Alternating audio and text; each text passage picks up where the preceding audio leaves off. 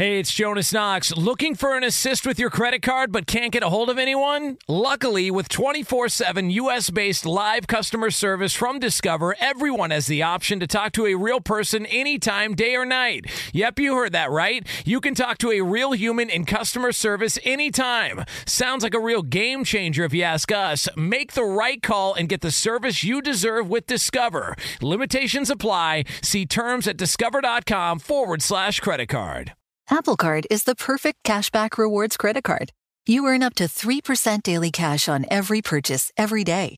That's 3% on your favorite products at Apple, 2% on all other Apple Card with Apple Pay purchases, and 1% on anything you buy with your titanium Apple Card or virtual card number. Visit apple.co/card calculator to see how much you can earn. Apple Card issued by Goldman Sachs Bank USA, Salt Lake City branch. Subject to credit approval. Terms apply. O'Reilly. You need parts? O'Reilly Auto Parts has parts. Need them fast? We've got fast. No matter what you need, we have thousands of professional parts people doing their part to make sure you have it. Product availability.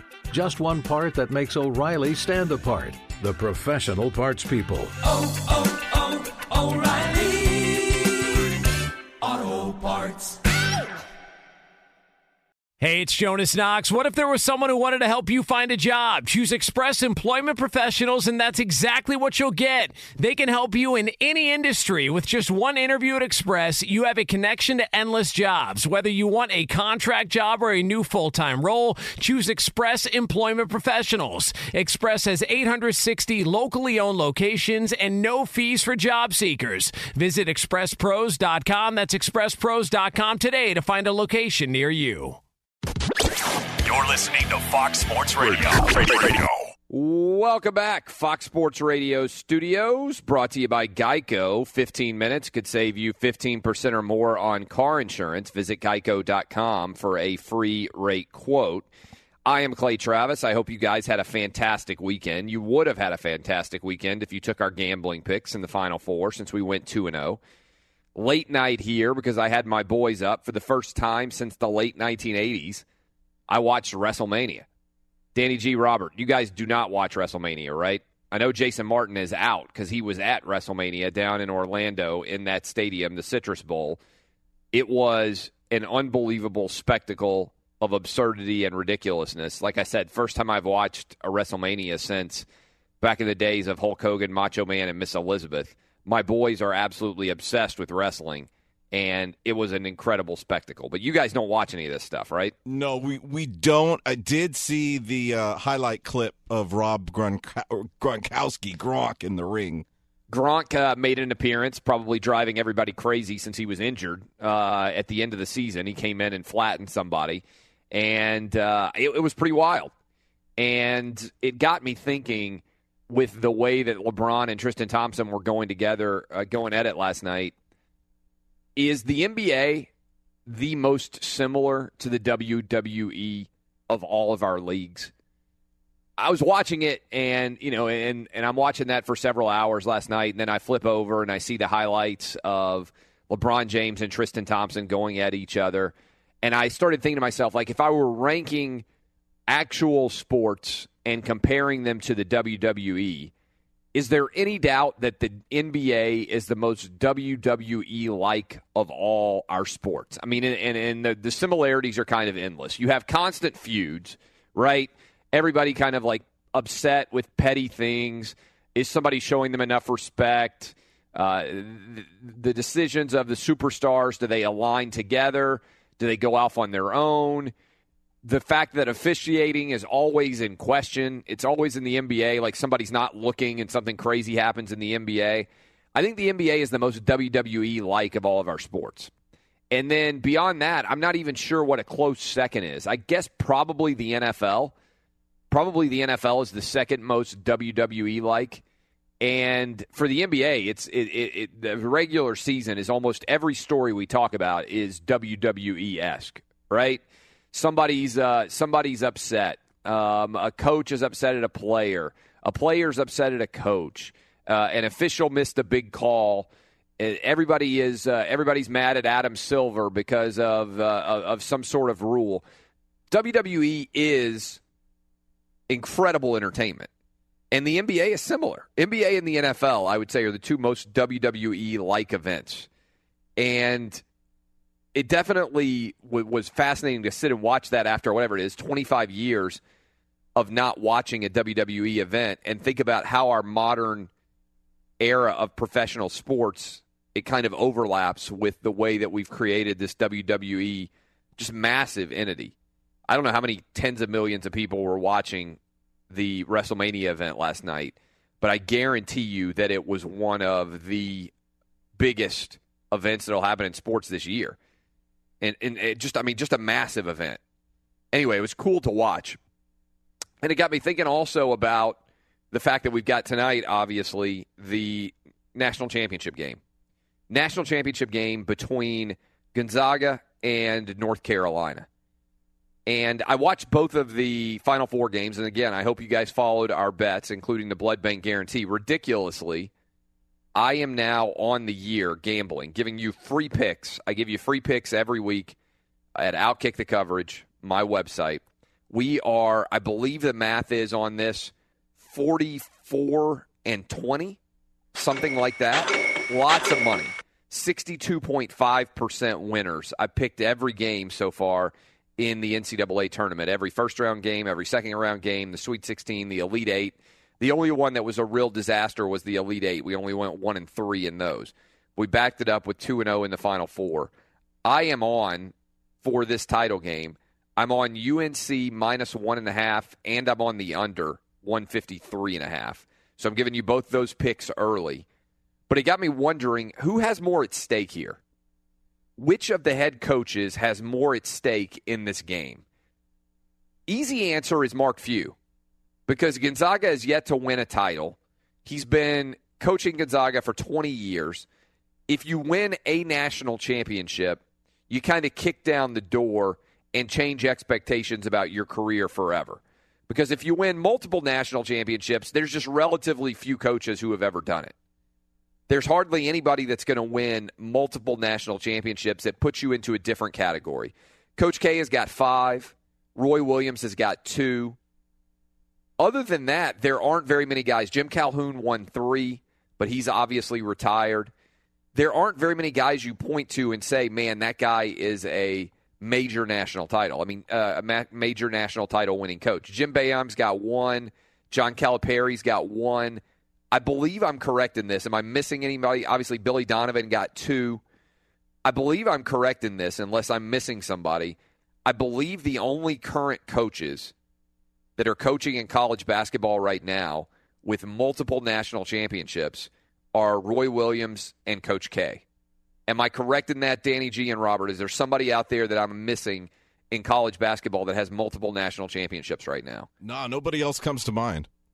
And again, Billy Donovan had 2, and one day he may come back and coach college basketball again. Obviously had an incredible run in 2006 and 2007, winning those multiple titles. Jim Calhoun finally won 1 back in 1999, and then went on and won 2 more, so he retired with 3 national championships. Brad Stevens went to back-to-back national title games, but he didn't actually win a national championship. Getting that second national championship makes a big deal, but Roy Williams has already got that. So, but getting 3 in 9 years, 3 in 9 years is a pretty incredible run. We talk a lot about how dominant Nick Saban is, and he's got 5 national titles in his last 12 years as a college football coach. Roy Williams would get his 3rd in 9 years and would forever cement himself, maybe arguably, as the greatest North Carolina basketball coach of all time, because he would leave behind, I believe I'm correct in this, Dean Smith only got 2. Despite his legendary, unbelievable, sterling, extraordinary career, Dean Smith only won 2 national championships. So if Roy Williams wins 3, boy, he set himself up potentially as the greatest North Carolina basketball coach of all time. Obviously, coming off last year's tough loss to Villanova, this would be a hell of a response. And if you look at what's going to happen in this Gonzaga game between Mark Few and Roy Williams, with these big physical interior presences, this is going to be a war. It's going to be a war. Here, North Carolina, this is an amazing stat. North Carolina gets the rebound on 42% of their missed shots this year. Think about that from an offensive perspective. 42% of the time that North Carolina shoots the basketball, they get it back and get another opportunity to shoot. That's one of the most remarkable stats I've seen in a long time. And obviously Gonzaga with the Twin Towers has got their own big physical presences inside. So I just see this game as being an absolute war. But I kind of am swinging back and forth on who this game means more to. My initial inclination was this is all Mark Few. This is all Mark Few. If he wins this game because it puts him into the national title running, and once you're in that mix, you're there for a long time, forever. And it would obviously also be a big message because Gonzaga winning would be the second straight non-traditional football power to win a championship. Villanova doesn't really have a football team. Gonzaga doesn't really have a football team. It would send the message that the NCAA tournament is not getting dominated by big school U, that you don't have to have a major athletic program in terms of its overall size to win a championship. It's the revenge of the little guy. That would be a kind of a massive story as well. We're not even getting into what's still hanging out there. Everybody seems to have forgotten about the UNC academic situation and the NCAA investigation that's been going on there for years now. I just think there are so many interesting storylines surrounding this national title game. So many different aspects to dive into. But the number one question, I think, is Mark Few versus Roy Williams. Who's got more at stake here? The initial answer is Mark Few because one championship means so much to him and to his university. But for Roy Williams to be passing Dean Smith and have 3 national titles in 9 years would be pretty extraordinary. Danny G and Robert, who do you guys think has more at stake? Which head coach? Who has more to gain?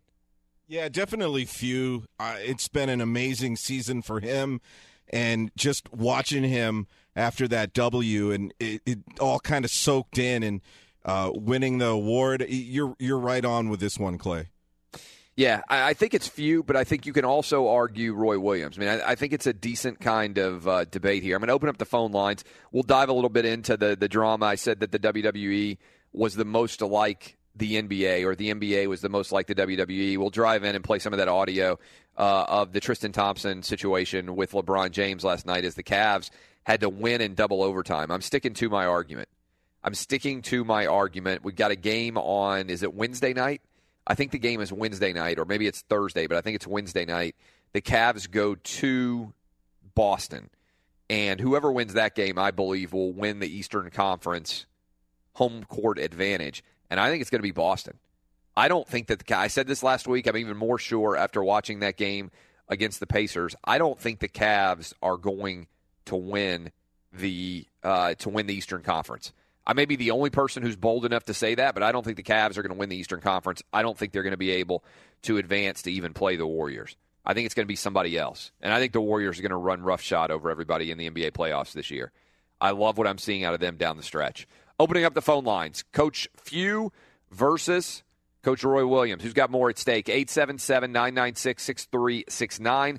That is the game tonight. Obviously, gambling pick is out. We're going to talk with John Campbell of OddsShark at some point, I believe, in this hour. If not this hour, then in next hour. Try to get you ready for that game as well. 877-996-6369. Also, if you watched WrestleMania, you can react to that. I can't believe I'm saying it, but I watched it for the first time since the 1980s. And I got to say, it's a hell of an entertaining aspect of that event. My boys absolutely loved it. My 9 and my 6-year-old running all over the place. We got to let them stay up way too late to watch that because it went on for over 5 hours. When you put good work in, good comes out, like the AutoZone Rewards program. Spend $20 5 times, earn $20 towards the next job. Get in the zone, AutoZone. I'm always in the zone. I'm Clay Travis. You're listening to Outkick the Coverage, 877-996-6369. This is Fox Sports Radio.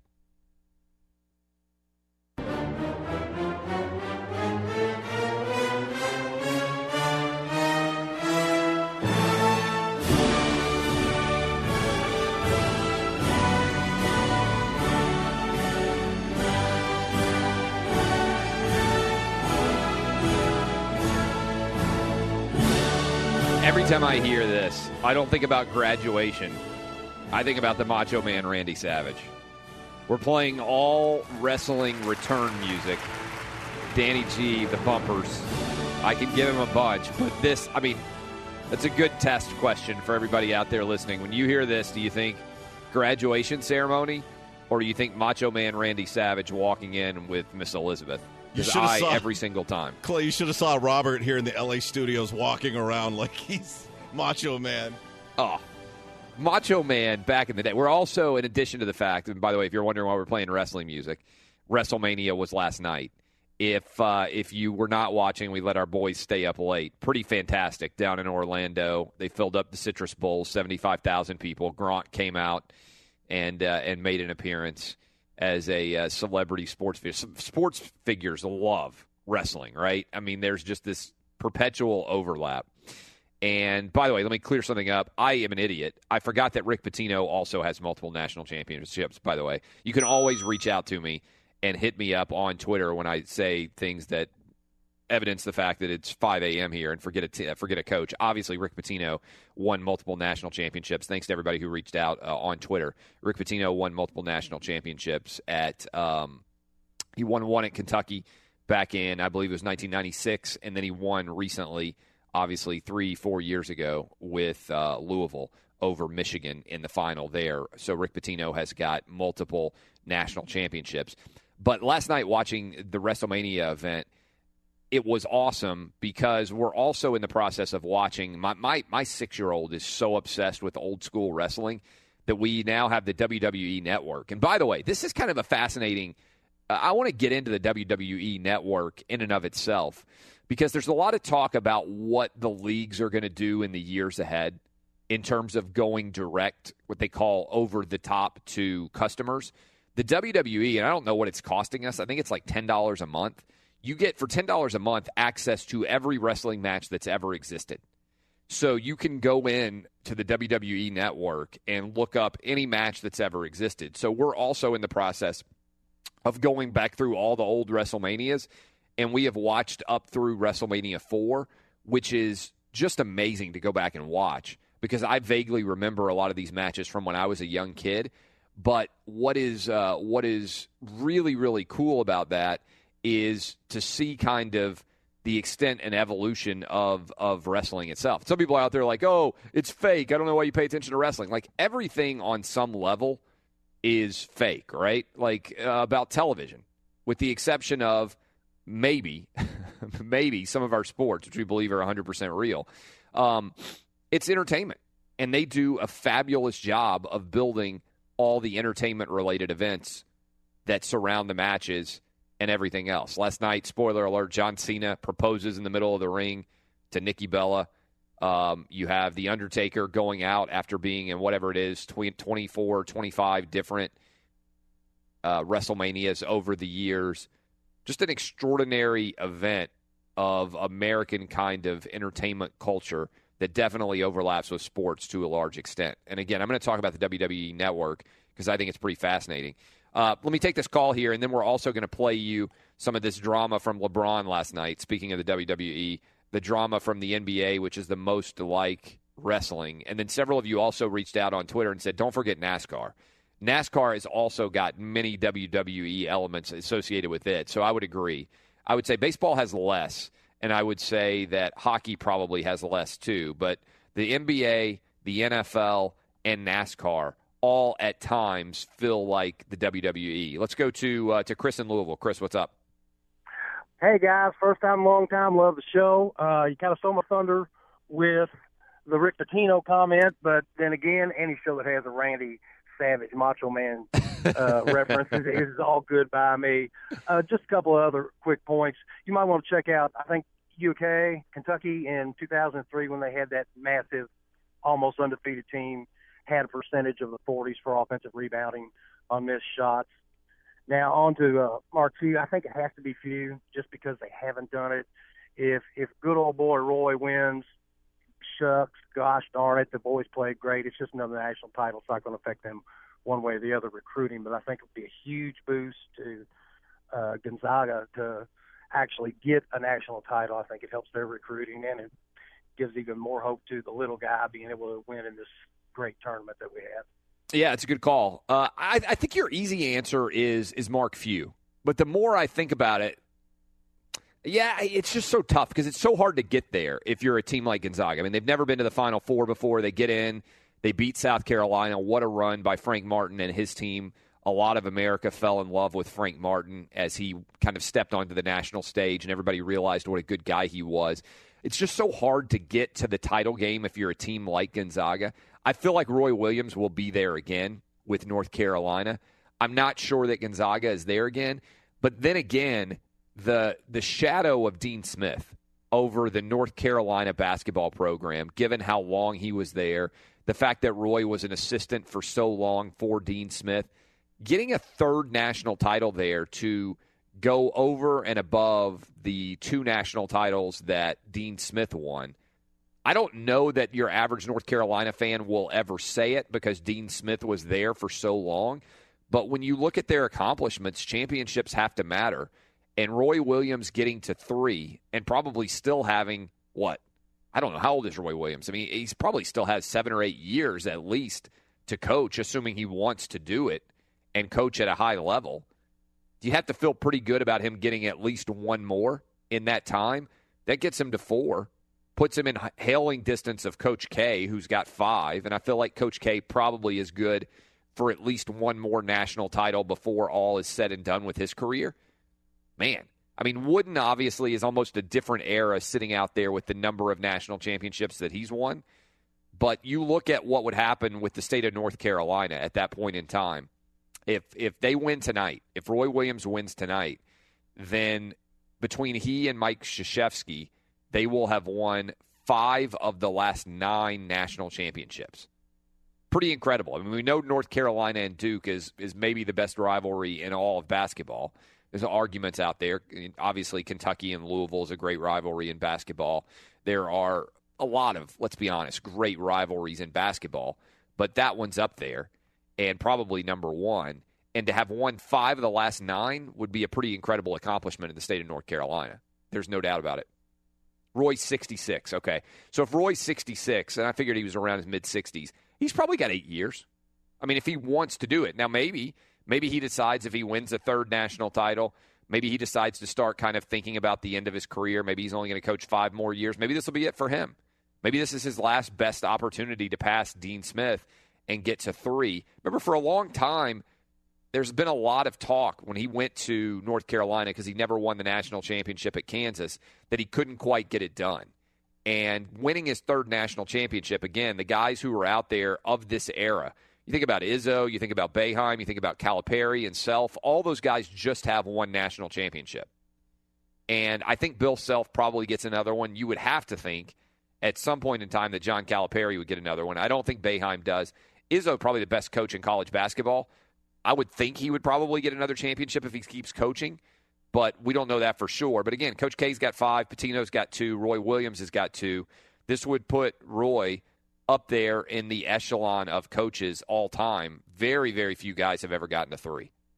Almost never happens. Jim Calhoun got to 3 and retired. Billy Donovan has got 2. Maybe one day he'll come back and coach college basketball again. This is a pantheon game for Roy Williams. This is a long after your coaching career is done, people will look at the list of coaches who won 3 or more national championships, and it's a short list, and Roy Williams would be on there forever, and he would pass Dean Smith, which would arguably make him the greatest basketball coach of all time at North Carolina, one of the most storied, if not the most storied basketball program in our nation. 877-996-6369. Still going to dive into this Tristan Thompson and LeBron James controversy. We've got audio for you. We'll play that on the flip side. But first, let's find out what's trending now. Wow, I've got the moves that really move 'em. I said chill, up and down their spine. I'm just a sexy boy. I'm not your boy. I don't know who this is. Who is this? This is Shawn Michaels, the Heartbreak Kid. All right. See, the Shawn Michaels, like I remember him from the Rockers, I think, right? But then I disappeared from wrestling for a while. We're playing wrestling bumper music here. You know what we got to get? We got to get some, we just had Macho Man. We got to get some Must Be the Money from the $1 Million Man, old school. We need to go old school. We obviously got to go Hulk Hogan, old school. John Cena, obviously we got to get his music in here. Maybe we do the rest of the show. Oh, it's already been pre-planned, Clay. We got 12 segments of audio goodness coming up for you. All right, so if you're listening right now and you watched WrestleMania last night, and I know many of you did.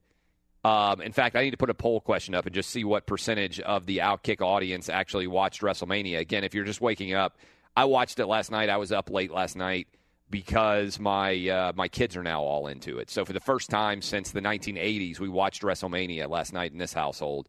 And so as a result, we're playing WrestleMania wrestling bump music coming in and out of the break. So you're in for a treat if you're a wrestling fan. If you're not, you'll have no idea what's going on.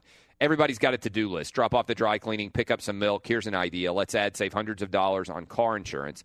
Good thing is you don't have to drop off or pick up anything. All you have to do is go to geico.com, and in 15 minutes you could be saving 15% or more on car insurance. Extra money in your pocket. It just may be the most rewarding to-do you do today. And I got so distracted by the Macho Man last segment that I fell behind on my ads. So let me go ahead and knock out TrueCar here so that I am protecting myself when I get blown away by the awesomeness of music ahead. With TrueCar, you can find out what other people in your area paid for the same car you're looking for, and on average, save over $3,000 off MSRP. Whether you're looking for a new or used car, visit TrueCar to enjoy a more confident car buying experience. Last night, the Cavs, who continue to kind of fight their way through the end of the season, not playing very well, went to double overtime at home against the Pacers. And as part of that process, in double overtime, LeBron James and Tristan Thompson had a sideline confrontation, which was caught by the cameras, and it got a lot of attention. Here's what they had to say after the game about that. I think we're starting with LeBron. I got to do a better job of not, showing up my teammates out on the floor. I had the right intentions in my mind, but I had the wrong intentions, came out of my mouth. So I take full responsibility for that as leader of the team. So, I got to be a lot better than that and be able to keep that in-house, in the locker room and when we're watching film. We're family. A little miscommunication in the huddle. Move forward. We're family. Got each other's back always. Was frustration just from the coverage on George? Obviously, that was an extreme challenge. I'm not going to get into it. Like I said, there's miscommunication. It is what it is. Got the win on Orlando. This is frustration boiling over here over the Cavs' inability, it seems to me, to defend anybody. Even though they got the win in double overtime, I think the final score in this one was 135-131, something like that. And the Cavs can't defend anybody in the NBA right now. They're the worst defensive team in the league. And that's why, for all of you out there who are listening like, oh, the NBA regular season doesn't matter, first of all, I'm with you. I agree that the NBA regular season is, by and large, a total joke, right? I feel the same way about the NBA regular season as I do about the Major League Baseball regular season. Major League Baseball started yesterday. On this show, we don't spend a ton of time talking about Major League Baseball day in and day out because, first of all, there aren't that many national teams people care about. And secondly, there's 162 games. So I hate baseball sports talk radio talk because some guy comes on and he's like, well, guess what? The Braves have lost 5 in a row. And this is amazing. What's wrong with the Braves? And then you know what the Braves do? Back in the day anyway, when they didn't suck, they win 7 in a row. And then you're like, wow, the Braves have won 7 in a row. And you look at the math and you're like, wow, they're 7-5 in their last 12. You know what? In baseball, you're going to win 60 and you're going to lose 60. It's what you do with the other 42 that really matters. So unlike in the NFL, where every single Monday, or college football, where every single Monday when we come back from the season, what happened that weekend is a massive story. Because every NFL game counts about 10 baseball games, right? I mean, just do the basic math on it. There's 16 NFL games.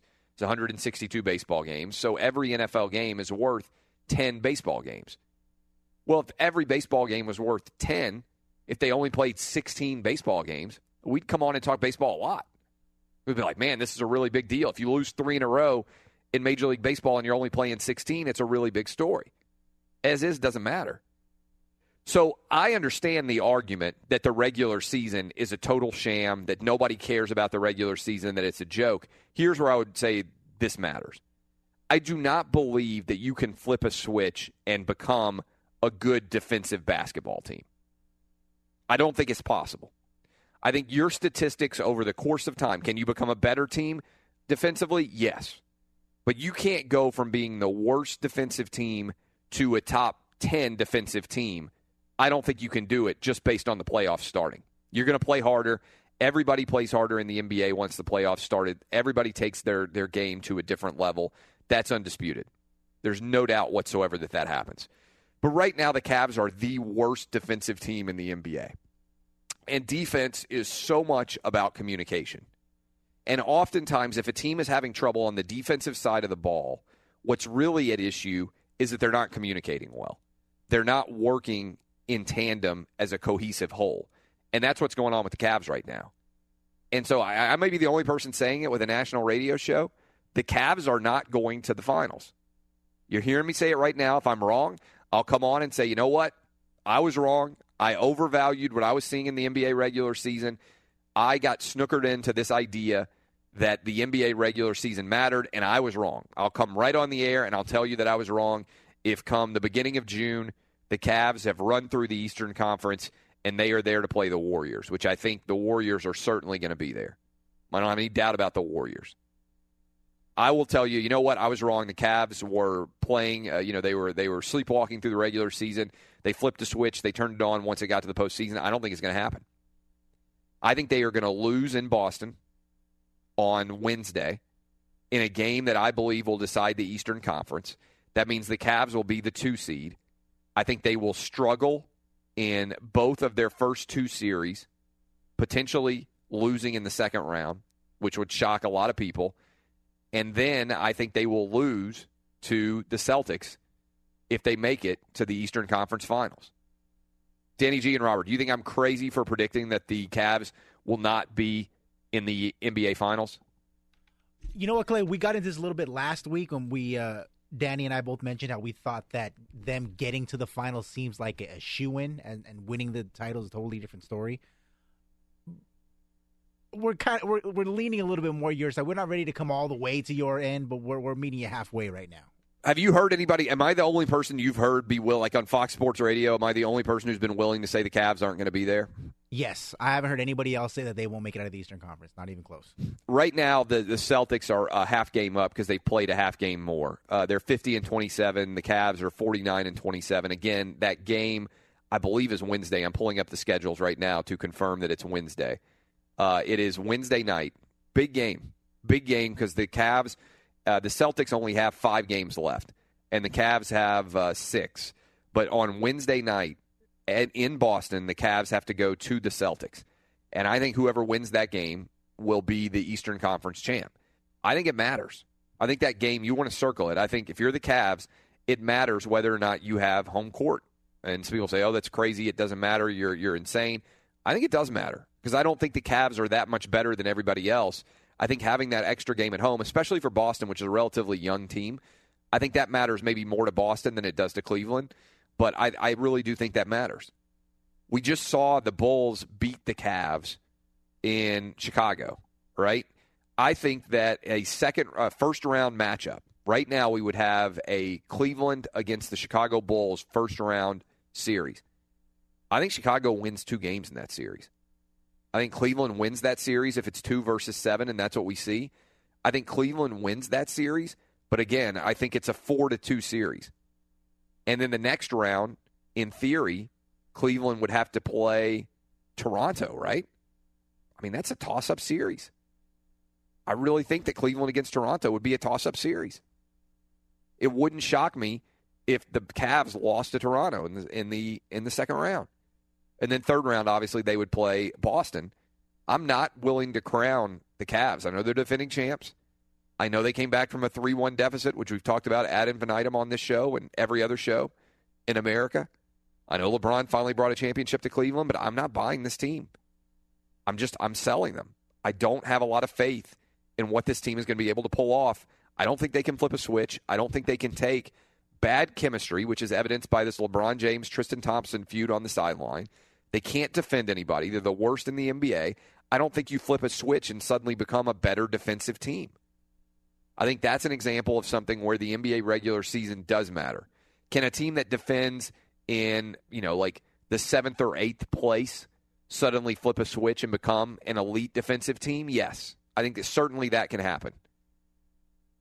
But I don't think – are you suddenly – and by the way, if you're giving up 135 points, and I know it was double overtime, but if you're giving up 135 points to the Pacers, are you suddenly going to come out, even if you made the NBA Finals, and shut down the Warriors, one of the most talented offensive teams in the history of the league? That's a bad matchup, even if they get there. You're going up with one of the worst defensive teams in the history of the NBA to make the finals against one of the best offensive teams in the history of the NBA. I don't think the Cavs are going to get there, but if they do, I think there's a good chance the Warriors sweep them. That's how much difference I think there is between the Warriors and the Cavs right now. I really do. We'll take your calls. We'll finish off this first hour. Hour 2, we're going to talk about the upcoming title game tonight. We will discuss the gambling angle with my guy John Campbell from OddsShark at the bottom of Hour 2.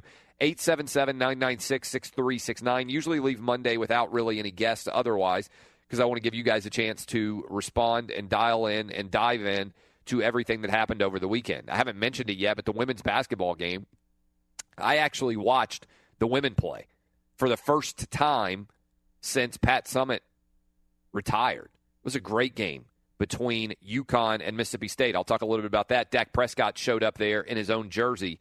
Bold move. I'm Clay Travis, 877-996-6369. Dive in. This is Outkick the Coverage on Fox Sports Radio.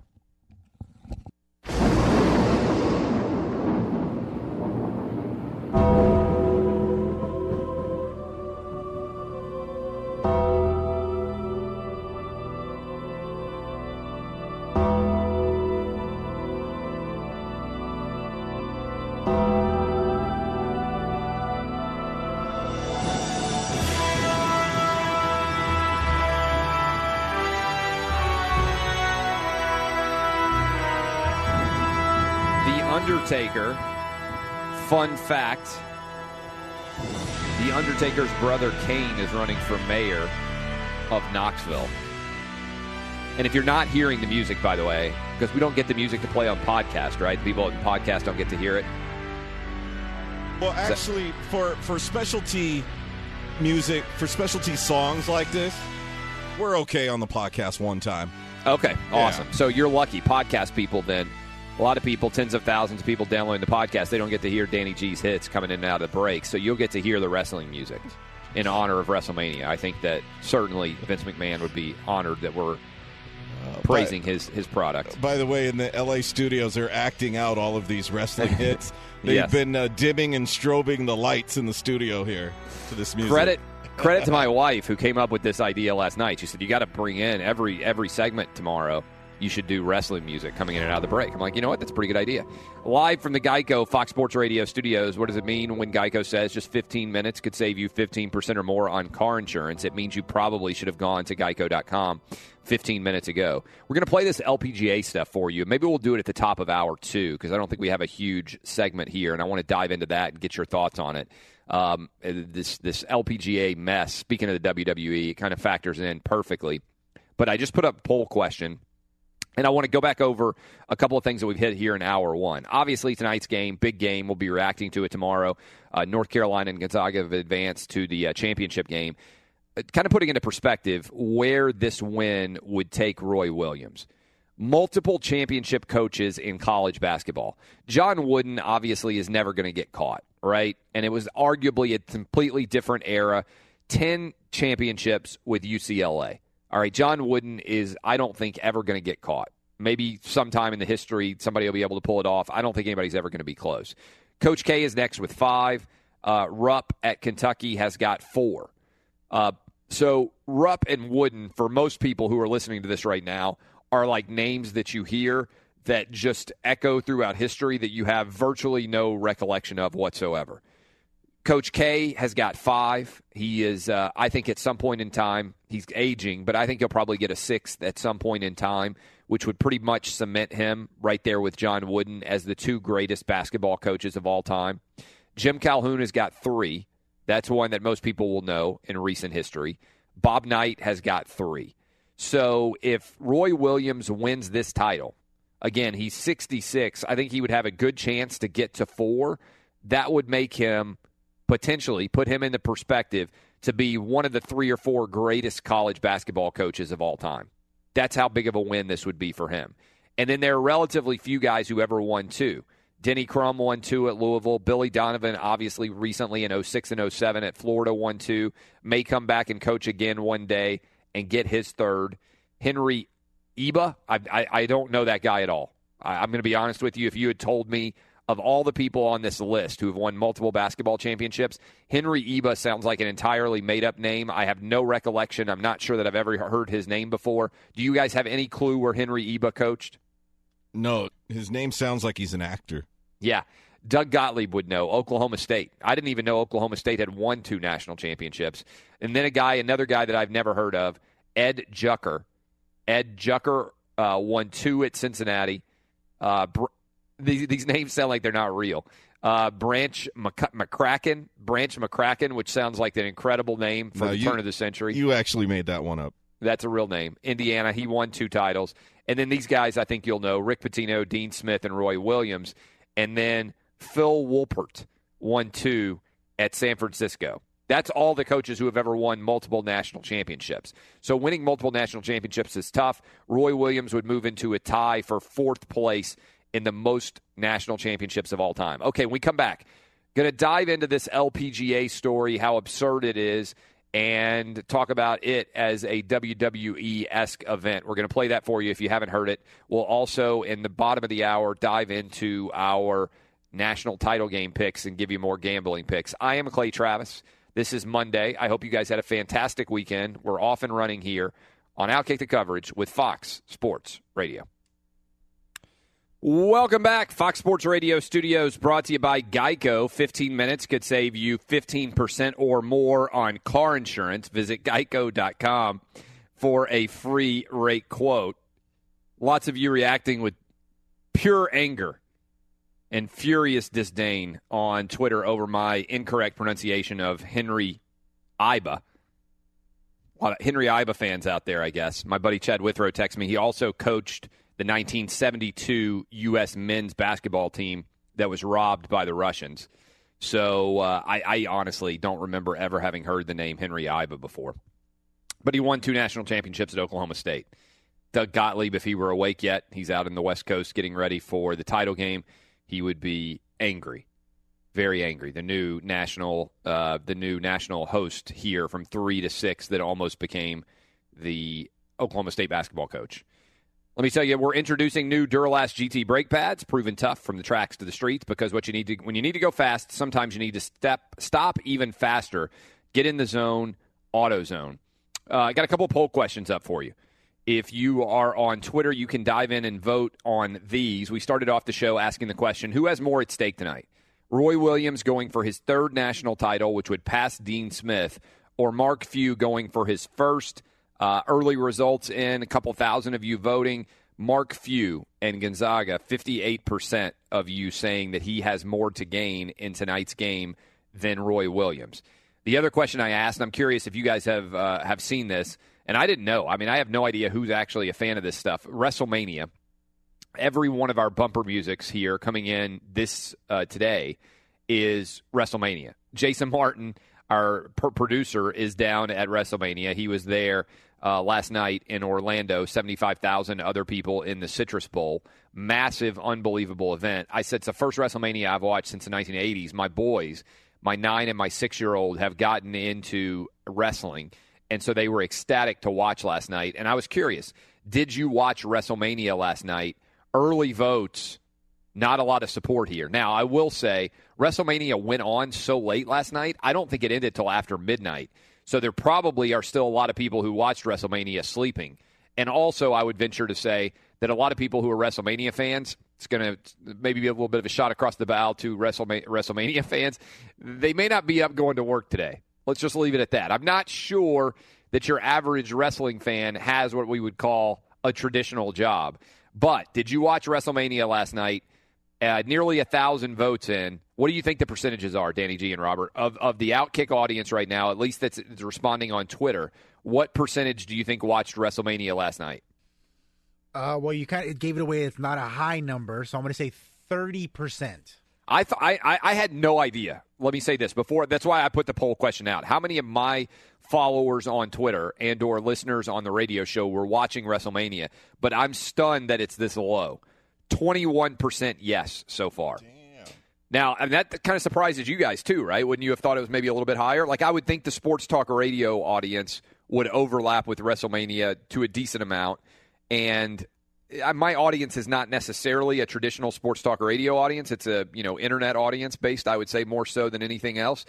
But I thought it would be higher than that. Now, I'm saying, again, the fact that it's so early in the morning, it's just after 7 o'clock on the East Coast, maybe because that thing did not end last night till after midnight, maybe this is going to shift substantially as people wake up. But at least early on, did you watch WrestleMania last night? Only 21% of you are saying yes. Obviously, it's pay-per-view. I would think a lot of people are WWE subscribers in terms of having a connection to the network in that way. I mean, it cost $60 or whatever it did if you bought it on pay-per-view. But it was a really entertaining event. Again, I'm going to talk about the WWE Network a little bit more maybe later in this show because I do think it's the future, potentially, for many of these leagues that we all consume, whether it's the NFL, the NBA, or others. Major League Baseball, obviously, starting yesterday as well. Okay, I was kind of fascinated by this story when I saw it pop up on Twitter, but there was so much going on Sunday night, I feel like it slid a little bit under the radar. Lexi Thompson was given a 4-stroke penalty after a TV viewer saw a rule violation. She then lost in the playoff. And this, to me, I'm a golfer. And by I'm a golfer, I mean I'm an awful golfer. But this, to me, is an insane story that keeps happening. We've got the Masters happening this week, and it continues to be a story. Thompson led the tour's first major of the season by 2 strokes after 54 holes, but a ruling on Sunday cost her 4 strokes.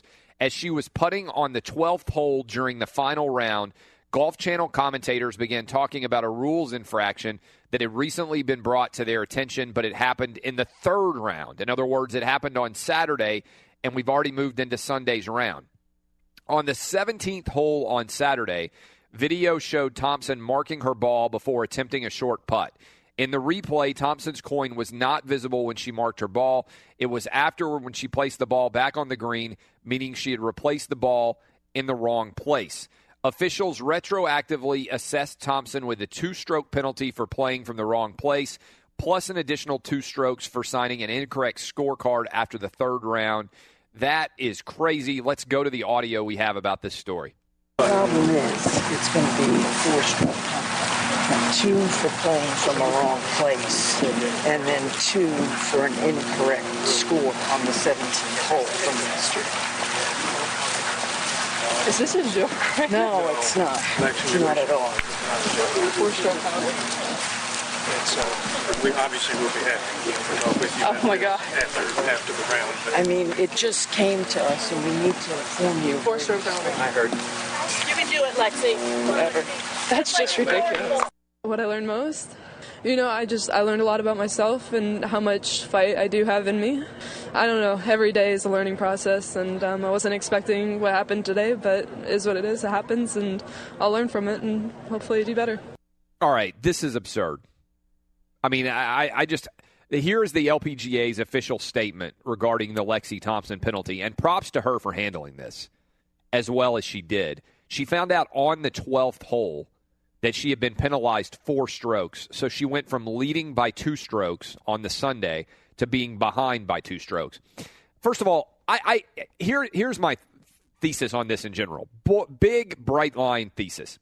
I hate dumb rules. All right? If you listen to this show regularly, you know that one of the things I come off the top rope on all the time is I despise unnecessary rules. Okay? I will give you an example. I watched the women's championship game the Final Four game between UConn and Mississippi State on, I guess it was Friday night. Friday night, I was up late watching that game. First women's basketball game I have watched in a long time. Late in that game, they went back and they reviewed the monitor and they assessed a flagrant foul against the Mississippi State women. That flagrant foul allowed UConn to shoot 2 free throws and have possession of the ball. And if you watch the end of that game, by the way, Dak Prescott showing up in his own jersey, a basketball jersey, number 15, unbelievable move by Dak Prescott there, Mississippi State former, obviously, star player, now Dallas Cowboy quarterback. He was going crazy in the crowd, as many people were, over this ruling because it was patently absurd. They went back and they looked at the monitor and they reassessed this LeBron James flop that this chick did, and they said, oh, this is a flagrant foul. We're going to give UConn 2 shots and possession. Now, UConn started that possession early and ended up giving the ball back to Mississippi State, which allowed Mississippi State to hit a jumper to end the 114-game winning streak or whatever it was for UConn. I abhor that decision because I don't like going back and looking at a monitor and then deciding, oh, this was a flagrant foul. Well, you know what? It stinks if you missed it, but if you don't immediately review it right then and there, I don't think you should be able to go back and assess a penalty.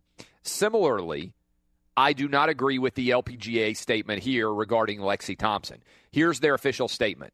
On Sunday afternoon, the LPGA received an email. They got a freaking email from a television viewer saying that Lexi Thompson did not properly replace her ball prior to putting on the 17th hole during Saturday's third round of the ANA Inspiration. The claim was quickly investigated by LPGA rules officials. After a full review, it was determined that Thompson breached Rule 20-7C, playing from the wrong place, and received a 2-stroke penalty. She incurred an additional 2-stroke penalty under Rule 6.6D for returning an incorrect scorecard in round 3. She was immediately notified of the breach by LPGA Rules Committee in between holes 12 and 13 of the final round. I love she was immediately notified. And by immediately notified, we mean nearly 24 hours later. Time is now. You can't see me. My time is now. It's the franchise where I'm shining now. You can't see me. My time is now. In case you forgot or fell off, I'm still hot. Knock your shell off. My money stacked fat, plus I can't turn the swell off. The franchise doing big business. I live this. Live from the Geico Fox Sports Radio studios. Is that the best tease I've ever given? Just dropping right there, making everybody come running back. That's what they're trying to get me to do. Be better on your teases. Great news. There's a quick way you could save money. Switch to Geico. Go to geico.com, and in 15 minutes you could save 15% or more on car insurance. So I am still, I'm livid over this situation. The LPGA says, again, in their official statement, on Sunday afternoon, the LPGA received an email from a television viewer saying Lexi Thompson did not properly replace her ball prior to putting on the 17th hole during Saturday's third round of the ANA Inspiration. The claim was quickly investigated by LPGA rules officials. And by quickly investigated, they mean it took them until the next day when they said it was determined that Thompson breached Rule 20-7C, playing from a wrong place, and received a 2-stroke penalty. She also incurred an additional 2-stroke penalty under Rule 6-6D for returning an incorrect scorecard in round 3. That means she was notified of the breach by LPGA Rules Committee in between holes 12 and 13. She went from having a 2-stroke lead to losing by 2 strokes. She eventually came back, birdied 2 late holes, and went into a playoff where she lost. This is beyond absurd to me. First of all, how much of a loser do you have to be sitting at home watching this game, watching this match, and decide to email the LPGA? Secondly, how about the fact that the LPGA has an email address for situations like this? Third, the only reason that this exists is because she was being followed. If you're a Masters fan, and I'm a huge fan of the Masters on Thursday and Friday, we don't get to see every shot. We don't get to see every putt. That's because, by and large, there are way too many guys on the course to be able to follow every single shot. So only the people who are in positions of prominence are being followed like this. If they miss it on the course, you shouldn't be able to email in and say, oh, hey, wait, I saw something sitting on my recliner at home. It's a violation. How much of a stickler loser do you have to be? I am anti-rules that don't change the outcome, right?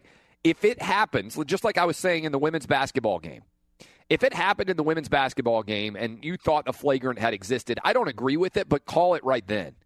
Don't go watch the video a minute later and suddenly assess a penalty, and certainly don't go watch a video a day later and assess a 4-stroke penalty. credit to Lexi Thompson for handling this as well as she did, but I think this would – can you imagine if this happened in a men's major where there are millions of people watching? We almost thought it was going to happen in the U.S. Open right last year, didn't we? With Dustin Johnson, wasn't there some conflict? And we've seen it happen in the U.S. Open before when Dustin Johnson got the penalty for grounding his club in I think it was the U.S. Was it the U.S. Open? I think it was the U.S. Open. But at least that immediately happened. As much as I disagree with it, at least the officials saw it on the course, and they immediately assessed the penalty as he walked off the green on 18. They didn't do it a day later when Dustin Johnson grounded his club and basically cost himself a championship, just about, I think, if I remember it correctly. But they at least caught it then. I don't necessarily agree with that penalty because if you remember in that situation, Dustin Johnson didn't know he was playing from he didn't know he was playing from the situation. He didn't know he was in a bunker. Yeah, he didn't know he was in the bunker, and so he grounded his club. And that was on him. It was not a smart move on his part, but at least he didn't know. And at least they caught it immediately thereafter. This situation is insane. The next day? And because of a viewer email? How about the fact that you can even email the LPGA this? I've got friends with 20,000 unopened emails. Are you kidding me on this? It reminds me, like when I first started writing online, I got an email one day from somebody who was angry about one of my columns, and they had emailed the FBI because they said I was violating the law. And they had tagged me, CC'd me on the FBI email. And I remember thinking, this is insane. First of all, the FBI has an email. Secondly, that I'm being turned into the FBI because of a column that I wrote. I don't even remember what the column was about. It wasn't remotely like a violation of the law. It was years and years ago. It was when I was writing all the way back at CBS Sports. I'm like, I think if CBS Sports published it, it's probably not a federal violation. I think the FBI is not going to be showing up at my door. It's just an idea. It wasn't even remote. But anyway, I just remember thinking blown away that the FBI had a public email address. Like, you could just email the FBI. And I can't believe that the LPGA, you can just email. And on top of that, I can't believe that they're checking their email.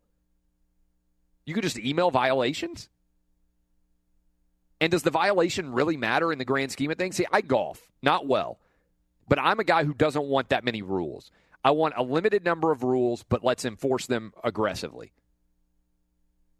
I don't think that here, Lexi Thompson, again, I haven't seen the actual headline of, my guess is she didn't just steal like 20 feet on her putt, right? Less than an inch? Are you kidding me? Less than an inch?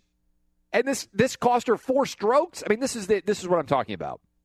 This is an absurd rule. Like, you should, first of all, be able to get a little bit of leeway.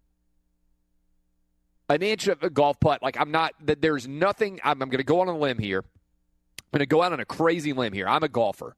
There is literally nothing that you can do from a putting perspective within that little range, an inch difference, that is going to change whether or not you make a putt or not. There's nothing that can happen. Even a great golfer, 1 inch doesn't make a difference. And do you really think that justified 4 strokes? And if it did justify the 4 strokes, then first of all, they should have caught her in that moment and said, this is a 2-stroke penalty, so that she didn't re-sign her card, costing her 2 extra strokes. The rule should be that you can't come back in. And I don't know, is there anybody who disagrees with me on this? The rule should be that you can't come back in a day later and reassess a penalty in the middle of a golf round. That should be the rule. If you don't catch it on that day, then it's over. And I really think golf is going to have to look at this situation.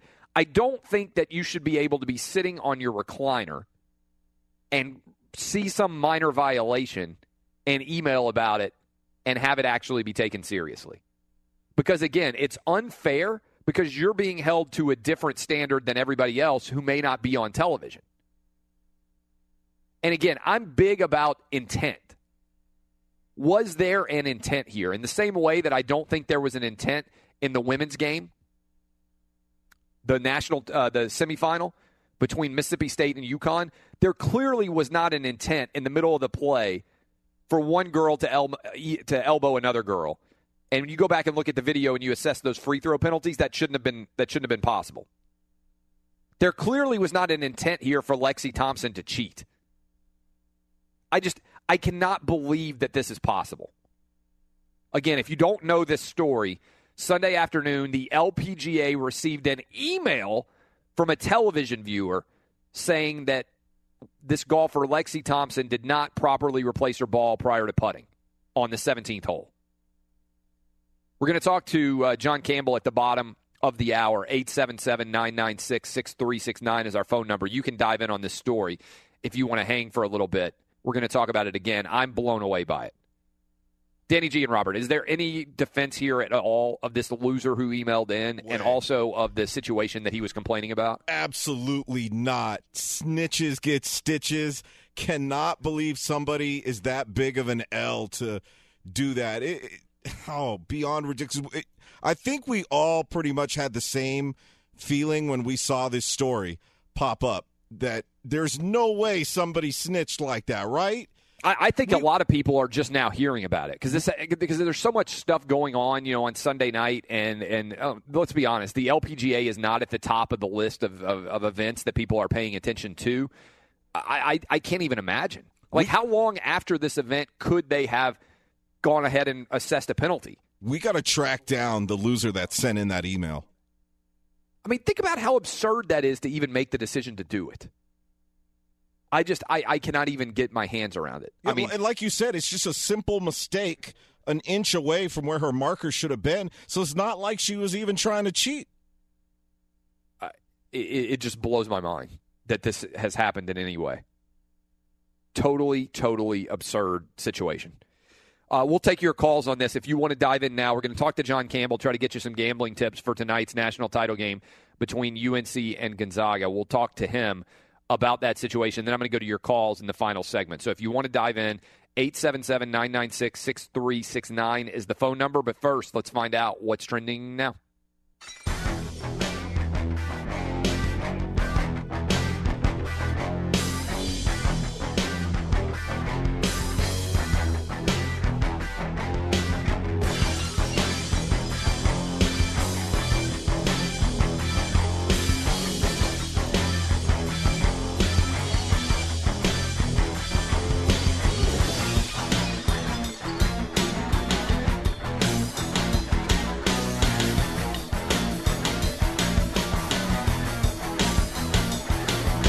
That is Stone Cold Steve Austin's very first theme song, I'm told. WrestleMania theme song in honor of WrestleMania last night. All wrestling music coming back today. Welcome back to the Fox Sports Radio studios, brought to you by Geico. It's easy to save 15% or more on car insurance with Geico.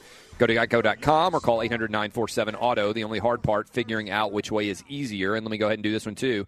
With TrueCar, you can find out what other people in your area paid for the same car you're looking for, and on average, save over $3,000 off MSRP. Whether you're looking for a new or used car, visit TrueCar to enjoy a more confident car buying experience. We are talking now with John Campbell from OddsShark about tonight's national title game. By the way, Darren Ravel tweets $154,509. That's money lost by Lexi Thompson after a fan's calling in a penalty resulted in her losing the first major of the year.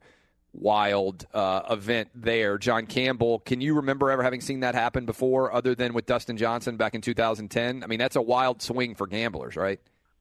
Yeah, that's absolutely huge, and those are the two that stand out. And I don't remember anything like it. I spent some time thinking last night, the last time we saw something so ridiculous kind of fix an outcome like that, and it just reeks. It just stinks. It's insane when you think about it, and if you saw it happen, it was crazy.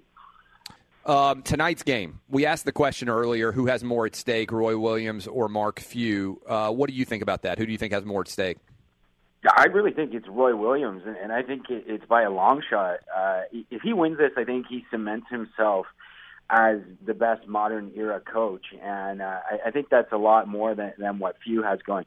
He's already had a huge success. He's already surpassed every expectation by bringing Gonzaga to a national championship, and he's going to be remembered whether he wins or loses. I think Roy Williams has a lot more at stake here. Okay, that was the poll question. Most people disagree with you. They think Mark Few, because if he wins the championship, then he's actually going to be entering the pantheon of all-time winning national championship coaches, of which it isn't that deep of a list. What is the odds market telling us is happening here? We're talking to John Campbell from OddsShark. You can check out OddsShark for a breakdown of this game. But what's early betting telling us, and what kind of plays do you think are smart? Well, Gonzaga opened as a 2-point underdog, and the early money's on them, and UNC is now a 1.5 favorite. The total's at 154, and this surprises me a little bit. I thought most of the money would come in on North Carolina early, and I thought books would be happy to go against the public there and take Gonzaga, but a little bit of a surprise that the early money's on Gonzaga. I think they've been a bit of a darling to bet on in recent years, and that might be it. But a really good team. I think they're the two best teams, and I really think this line should have been a lot closer to a pick. What about over-under? 153.5 was the most recent number I saw there. That's kind of high. We had a crazy ending to the over-under for a lot of people who may have bet on that game in the UNC-Oregon game, where he had 4 straight missed free throws, any one of which would have hit the over. Instead, a lot of people pushed. What do you see in the over-under for this game? I really like the under. I'm with you on that one. I like the under 154. I think it's going to be a tough defensive battle. Gonzaga, number 7 scoring defense in the nation. And North Carolina can play timely defense. I know they don't have the best defense, but they seem to be able to turn it up when they have to defensively. The one thing that scares me about this total is I think this game might go to overtime, and overtime is paying 8-1. So that's a nice little prop, and that's always a little bit scary when you're going under if a game does go to overtime. Okay, let me get you a little bit now. Anything else we need to know? Are there any prop bets or anything that you would say sticks out for people who may be coming in for this game that are not that interested in the game itself but want to play and have some kind of rooting interest? Well, that's the one. We've only seen one overtime game in the tournament, and 8-1 is a fantastic payout. I think it's going to be a real tight game. I think that'd be a fun one to root for. Okay, the Masters is this week. While I've got you on, Dustin Johnson is the favorite. What do you see in the Masters? How much betting will you actually get now? I've heard that golf and the majors and everything else has really been surging in the amount of interest from a gambling perspective. Who knows? Maybe it's not just Phil Mickelson betting on this. What do you think is going to? What do you think is going to happen in terms of the handle, and who do you like out there? Or what kind of numbers are we seeing? I wouldn't be surprised if this Masters gets the most handle ever, and that's saying a lot for the Tiger Woods days. But golf has gotten more and more popular with the Big Four. And their favorite here, DJ 6-1. Normally, I wouldn't say that's great value for a favorite, but the way that DJ is playing right now, I think 6-1. You kind of have to start your betting there. Day of the Big Four is he's got the longest odds at 16-1. And a couple others I like. Oosthuizen 50-1. If you're looking for a long shot, he's been playing really good golf. He's a major champion, and he's played well at the Masters here. So 50-1, that's a bit of a longer shot I really like. Adam Scott as well, 30-1. Those are a couple to look at. How would you suggest that people play it? Do you go ahead and take multiple guys to start? I mean, for people who haven't gambled on the Masters before or on golf, and they kind of understand, okay, I can take UNC, I can take Gonzaga, but you haven't necessarily bet on golf. How would you suggest people bet on golf? Would you take 3 or 4 different golfers to start with? Every day there are new numbers that come out. What would kind of give people a tip there in terms of how to play it?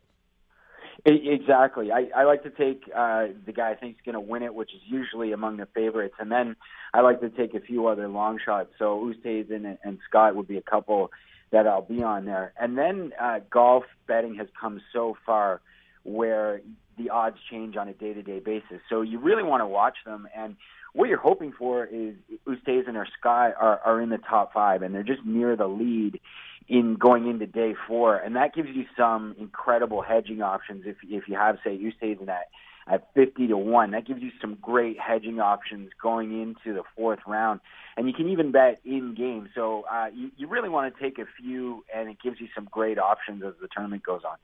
We're talking to John Campbell. You can follow him on Twitter at Johnny Oddshark. You can check out his work at oddshark.com. While I've got you, too, the NBA is coming down the final stretch of its season. We've got 6 games left on the regular season. The Cavs now are a half game back from the Celtics.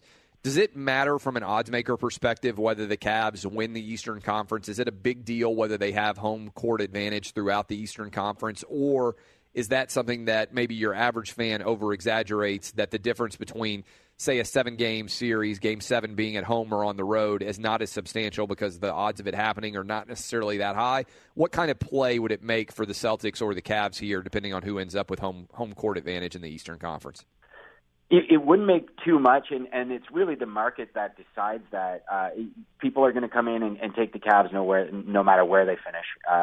Something crazy could happen here, and they don't win the East, but bettors are still going to throw their money at the Cavs to win the East and to win it all. So that's really what will dictate it there. But the biggest thing, the Cavs cannot play defense right now. They are just looking absolutely awful. So I think it's a great spot for bettors where we might see some great underdog value in the East here, and there could be some good payouts. What about the Warriors? Are they locking in their favorite status here now? They're coming down the stretch. They're on an absolute roll. They basically have – it would take a total collapse at this point for them not to win the Western Conference. They're up 3.5 with 6 games to go. I mean, they have got the home court advantage basically locked in. What are you seeing in terms of the Warriors? Are they becoming even more a prohibitive favorite than they were before? Yeah, pretty much every day, and I think we saw the best odds we were going to get on them if you were going to gobble them up to win it. They were down to minus 125, which is the best we've seen them all year, and they're really in great shape. They learned how to play defense, and KD will be coming back, and he'll be rested and healthy. So every day they're just going to become bigger favorites, I think. Outstanding stuff as always, John Campbell. So as we let you out here, Gonzaga and UNC. I'm on UNC minus 1.5, and I like the under 153.5. What do you like? I like Gonzaga. I'm going the other way, and I'm going to try to middle this one in game. So I'll take them plus 1.5 here and try to middle in game. I really believe defense wins championships, and they've got the better defense. Timely 3-point shooting as well, but I think it's going to be an awesome game. Outstanding stuff as always, John Campbell. Enjoy the game tonight. Thanks, Clay. You too. That was John Campbell at OddsShark. Go check out OddsShark, like I said, for your gambling and informational-related needs. That's where he writes. I'm gambling, and we will take calls. 877-996-6369. I believe we have some people who want to talk about this Lexi Thompson absurdity. Yes, big feminist that I am railing on the LPGA. Also been going after women's basketball. Watched a women's basketball game for the first time since Pat Summitt retired, and I saw one of the worst refereeing calls I've ever seen. But luckily, it didn't impact the overall outcome of the game. 877-996-6369. We'll take your calls. First time we've really opened up the phone lines. Final segment of Hour 2. Final hour coming. Let's have some fun. I'm Clay Travis. You're listening to Outkick the Coverage on Fox Sports Radio. You gotta take a stand. It don't have to hide. If you hurt my friends, then you hurt my pride. I gotta be a man. I can't let it slide. I am a real American. Fight for the rights of every man. Brother. I am a real American. Brother. Fight for what's right. Fight for your life. Hulk Hogan bringing us back. That was before he bankrupted Gawker and got $140 million. They settled for less than that. It's his biggest win of all time, even bigger than when he body slammed, spoiler alert, Andre the Giant. Brother. Oh, man. WrestleMania was last night, if you're wondering why we're playing this music. Live from the Geico Fox Sports Radio studios. And let me go ahead and knock out this as well. Introducing new Duralast GT brake pads, proven tough from the tracks to the streets, because when you need to go fast, sometimes you need to stop even faster. Get in the zone, AutoZone. I am in the zone here with you guys, Clay Travis. We're talking about a variety of different subjects. Obviously, we just talked to John Campbell about tonight's national title game between Gonzaga and North Carolina. A couple of poll questions that we've got up for the day. I'll update you on those results so far. Last night I asked, is there anything more romantic than getting engaged in the ring at WrestleMania? John Cena proposed to Nikki Bella in the ring. Spoiler alert, in case you got the WrestleMania on your DVR. 63% of you said no, there's nothing more romantic. But by the way, who has more at stake tonight? Roy Williams going for his third national title, passing Dean Smith forever, or Mark Few going for his first. So far, Mark Few winning with 57% of the votes. The other question, this one kind of surprises me. Did you watch WrestleMania last night? I have no idea. I watched because my 9 and my 6-year-old boys have become huge WrestleMania fans. So we watched that late last night. Did you watch WrestleMania? 81% of you saying no. Now, that's on Twitter. And like I said, a lot of people who watch WrestleMania probably still in bed as it comes up on 8 o'clock Eastern time. Well, obviously even earlier than that on the West Coast. But it was such a late night that a lot of people probably who stayed up for that still not up. But I think the most outrageous thing that happened all weekend was this LPGA decision based on a viewer email. And again, who was the viewer who emailed? I think that's a fascinating question. Was it somebody rooting against Lexi Thompson? I can't imagine that your average person who's watching the LPGA is such a huge fan of the rules that this 1-inch move of the ball that she did on Saturday, the day before, would actually motivate you to email in that she committed a violation. Ended up costing her 4 strokes. I wonder if there was a gambling component to it. I wonder if it was somebody who was a fan of another golfer that was trying to make that happen. The fact that it exists and that in any way it can impact the overall outcome of the tournament is, to me, insane. Let's go to Alan in Indiana. Alan, what's up? Clay, I got 3 bullet points for you, and I'll be real quick. Yep. On the Lexi deal, was the last 2-stroke penalty because her scorecard was wrong? Yes. If she got a let me, for people out there who don't know, she got a 4-stroke penalty. 2 strokes for the violation in terms of moving the ball and putting her ball back down at the wrong place, and then 2 strokes for signing an incorrect scorecard. Okay, on the incorrect scorecard, wouldn't she have had to have a crystal ball when she signed it to know that the next day she was going to get a 2-stroke penalty?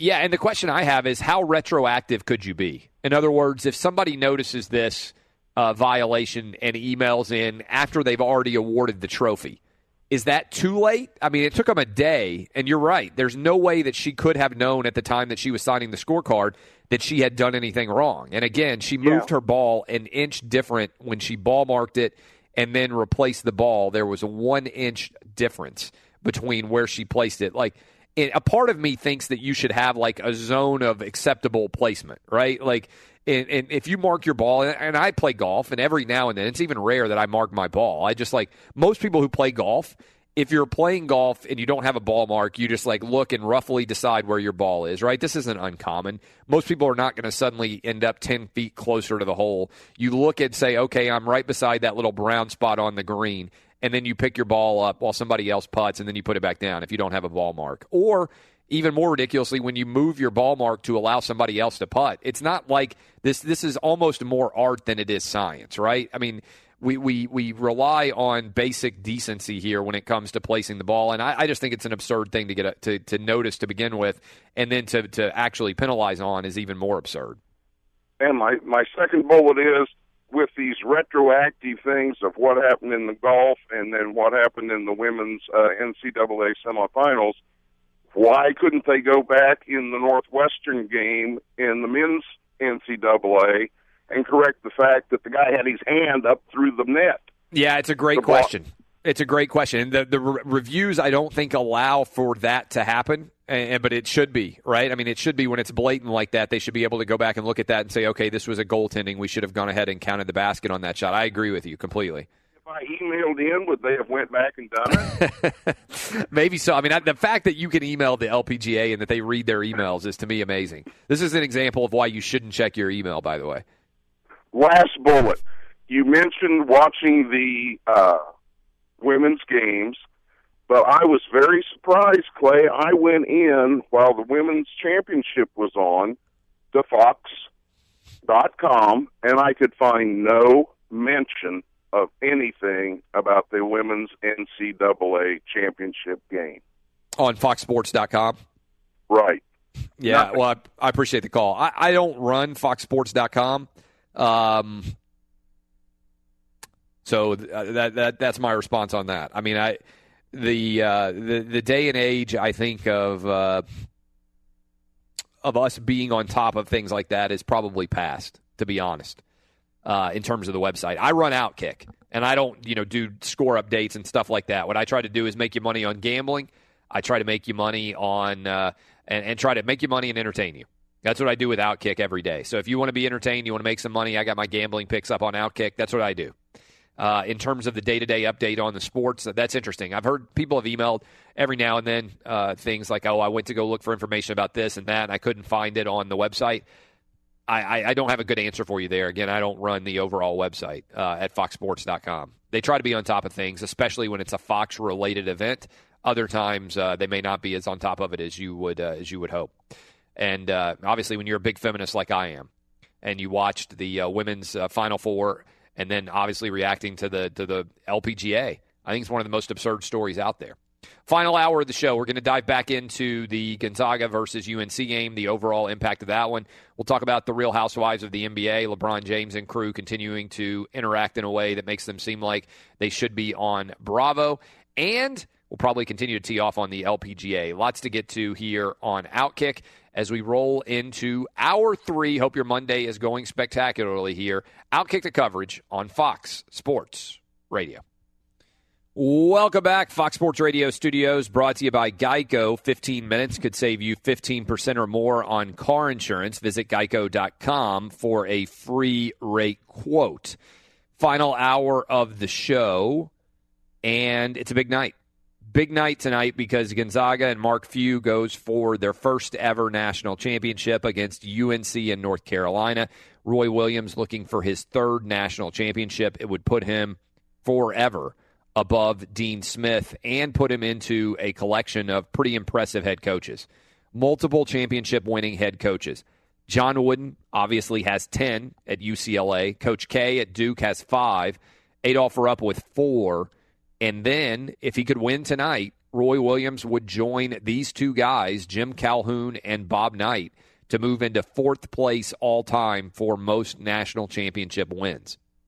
Pretty impressive collection of talent that Roy Williams could join. On the flip side, for Gonzaga and Mark Few, this would be a massive win. A massive win because it would forever cement that a school such as Gonzaga could win the national championship, would be the first national championship won by a quote-unquote non-major power, probably since San Francisco, a long, long time ago, won a national championship. And it would be the second straight year that a non-traditional football power would win a national championship. Last year, Villanova. Remember, there were a lot of people who said when realignment happened, and the Big East became effectively a basketball conference only. Or Big East used to be pretty decent in football. Miami, Virginia Tech, Syracuse. Lots of really good football programs in there. Pitt, that won a decent amount of championships over the years. Then the ACC expands, the SEC expands, the Big Ten expands, the Pac-12 expands. And we end up with this new world dynamic where college football dominates the worlds of college athletics. And there were a lot of people who asked the question, could the Villanovas of the world still end up winning championships? Well, last year, Jay Wright wins one. If this year, Gonzaga and Mark Few win one, it'd be back-to-back years. Would continue to validate the decision of a guy like Greg Marshall who says, you know what, I'm happy at Wichita State. I don't need to leave here. Brad Stevens obviously took Butler to back-to-back national title games. But this would be a big-time win for Gonzaga. Never had been to the Final Four before. Kick the door in, get to the Final Four. Nice win over South Carolina and Frank Martin. Incredible run by the Gamecocks, but Gonzaga was the better team for most of that game, despite the fact that the Gamecocks came surging back from a 16-point second-half deficit. You look at this game and say, boy, Roy Williams, if he wins and gets to 3 national titles, he's forever cemented himself as one of the best coaches in the history of college basketball. And he gives himself a shot to get to 4, which would put him right behind Mike Krzyzewski. Because I think at 66 years old, Roy Williams has a pretty good shot to win 1 more. If he loses, he's already got 2, but back-to-back losses in the national title game would be kind of difficult, especially because UNC would have been small favorites in both those games. That would be a difficult thing, I think, for Tar Heel fans to hold on to. But beating Dean Smith forever, being the greatest coach in the history of North Carolina, for a guy who was a 10-year assistant coach under Dean Smith, I think that would be a pretty big deal. Poll question is up. Who would it be a bigger deal for? Again, you can go find me on Twitter at Clay Travis if you're interested in doing such a thing. And most of you are believing that Mark Few is the answer. Several thousand of you since the show started who has more at stake tonight, Roy Williams going for his third national title, passing Dean Smith, or Mark Few going for his first. 57% of you say Mark Few has more at stake. Winning that first national title is more important in your mind than winning that third. I can see it both ways. I probably am a little bit slanted towards Mark Few because I think what it would mean for Gonzaga and for his legacy is more substantial than what it would mean for Roy Williams. Now, I can see the Roy Williams argument just because he passes Dean Smith forever and because, again, he moves into a pantheon of pretty impressive coaches. Bob Knight, Jim Calhoun, Adolph Rupp, Mike Krzyzewski, and John Wooden. He would be one of the 6 greatest college basketball coaches of all time if you're judging based on championships. That's pretty difficult to overcome. We'll have that forever. Be talking about Roy Williams for many decades to come. The other stories that are out there. The Real Housewives of the NBA, drama continues with the Cleveland Cavaliers. I don't think the Cavs are going to win the Eastern Conference. I think they're going to lose. If they don't get home court advantage, it would not shock me if they lost even in the second round, potentially to the Raptors. I think that could happen. I really do. I think that they will lose 2 games. Right now, the Cavs would be the number 2 overall seed. They would play the Chicago Bulls in the first round. I think the Cavs will lose 2 games to the Bulls. I think they'll win that series 4-2, and then I think they'll be in a dogfight against both the Raptors and the Celtics. I don't think they're going to win the Eastern Conference. I don't think it matters because I think even if they get to the finals right now, the way the Warriors are playing, I think the Warriors will sweep them or beat them in 5 games. I don't think it's going to be a competitive NBA Finals. I said this last week. I think potentially the 4 or 5 best teams in the NBA this year are all in the Western Conference. I don't think there's any doubt the 3 best are. The Warriors, the Spurs, and the Rockets are the 3 best teams in the NBA this year. I think you can make an argument that the Jazz and the Clippers are the 4th and 5th best teams in the NBA this year before we get to anybody from the Eastern Conference. But LeBron's now feuding. They can't defend anybody. It's a huge mess. Tristan Thompson and he are feuding, the sideline antics. The Cavs are not going to turn their defense into an extraordinary defense in the next 6 games. And they're not suddenly going to be able to flip a switch in the regular season and become studs when it comes to defending the ball, especially not if they were to ever make it to the NBA Finals, which I don't think they're going to do. I think they're suddenly going to go from being the worst defensive team in the NBA, 30th place on defensive efficiency, to being able to defend one of the best offenses, if not the best offense in the history of the NBA. I just don't see it. I just don't see it happening against the Warriors. I think the Warriors are going to be your champs. And the more curious thing for the Warriors is how do they use Kevin Durant as he comes back from his injury? Do they not want to mess with chemistry and just use Durant coming off the bench? Can you imagine that? The best sub in the history of basketball? Kevin Durant coming in as the 6th man for the Warriors? If his ego would allow it. And he's just saying, man, we're playing so well. Why even worry with this 5-man offense right now? What if I just come on off the bench? Can you imagine that? Danny G and Robert, can you imagine if Durant comes in as a sub on this Warriors team? Better yet, can you imagine Durant coming in and then kicking Draymond in the stomach, hitting him with the Stone Cold Stunner like a WWE style? You guys are making fun of my fact that I watch the WWE. I love the fact that Jason Martin used his vacation. You wonder how Jason Martin is a single 37-year-old man. It's because he used his vacation to go watch WrestleMania in person. Yeah, and according to his pictures, he sat way up in the nosebleeds to do it too. He had really bad seats. Really bad seats. It's funny, like we started the that is crazy too. That he was way up. He was in the upper deck at there's 75,000 people there last night in Orlando watching WrestleMania, and Jason Martin was all the way in the upper deck. We should just call him and wake him up. The real question is, does he have a specialty blog that he's writing and with 28 followers for WrestleMania? Oh, he's definitely writing about WrestleMania. There's no doubt. And there's a huge audience. Not as many as I thought in the Outkick audience. I asked if you watched WrestleMania last night. Maybe some of those people are still sleeping. But my kids have gotten into it. And I want to dive into this. There's a lot of questions out there about what the next generation of sports is going to look like. And your average kid does not watch sports like you or I did growing up. If you've got kids, they're probably a lot like my kids. It's amazing to me. My kids would like to sit on YouTube, and they enjoy watching 2 things that I think are crazy.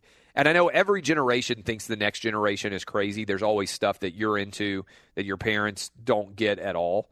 And probably for my generation, it was video games. Video games kind of came out of nowhere, and suddenly everybody's sitting around playing video games all the time. Parents are saying, why aren't you outside playing like all the other normal kids when I was growing up? And I think we turned out fine. Video games. And so video games don't surprise us that our kids would like video games. My kids love Minecraft. They would sit around and play Minecraft all day, and most of the other boys their age are the same way. And the guy who founded Minecraft built like $1 billion house out in L.A. Have you guys, Danny G and Robert, seen that Minecraft mansion the guy bought? I think it was the most expensive house that's ever been bought in L.A. It was like $100 million. I'm not kidding about it. The guy who founded Minecraft. I'd like to go visit that house someday. And so he's made tons of money. So video games is not really going to surprise us because my generation liked video games too. But the things that they like that blow me away are the videos of people playing video games. They will sit on they have iPads. They will get on their iPad and jump around on YouTube and watch video games of other people playing games. And they love to watch people open presents and play with toys. It's something that I've never seen before. Like on YouTube, they love going around on YouTube, clicking from one YouTube to the next. And they love, even more than getting presents themselves, it seems like they like watching kids open up presents. And I'm using that as a jumping off point because their media habits have changed too. My kids now, even my 2-year-old, they don't accept the fact that commercials should ever exist. Right? They anticipate, and I've told this story on the air before, but we were in a hotel room out in L.A. when I was doing television one weekend with Fox, and I had them on, sitting on the bed, my 2 oldest watching TV, and they said, Dad, you got to get in here. And I was working on my laptop doing some writing for Outkick, and I came running in, and they were like, what's going on? I said, what's the matter? I said, what's on television right now? And I thought, they got on SpectraVision or something else, like they got the remote in their hand. It's a television commercial.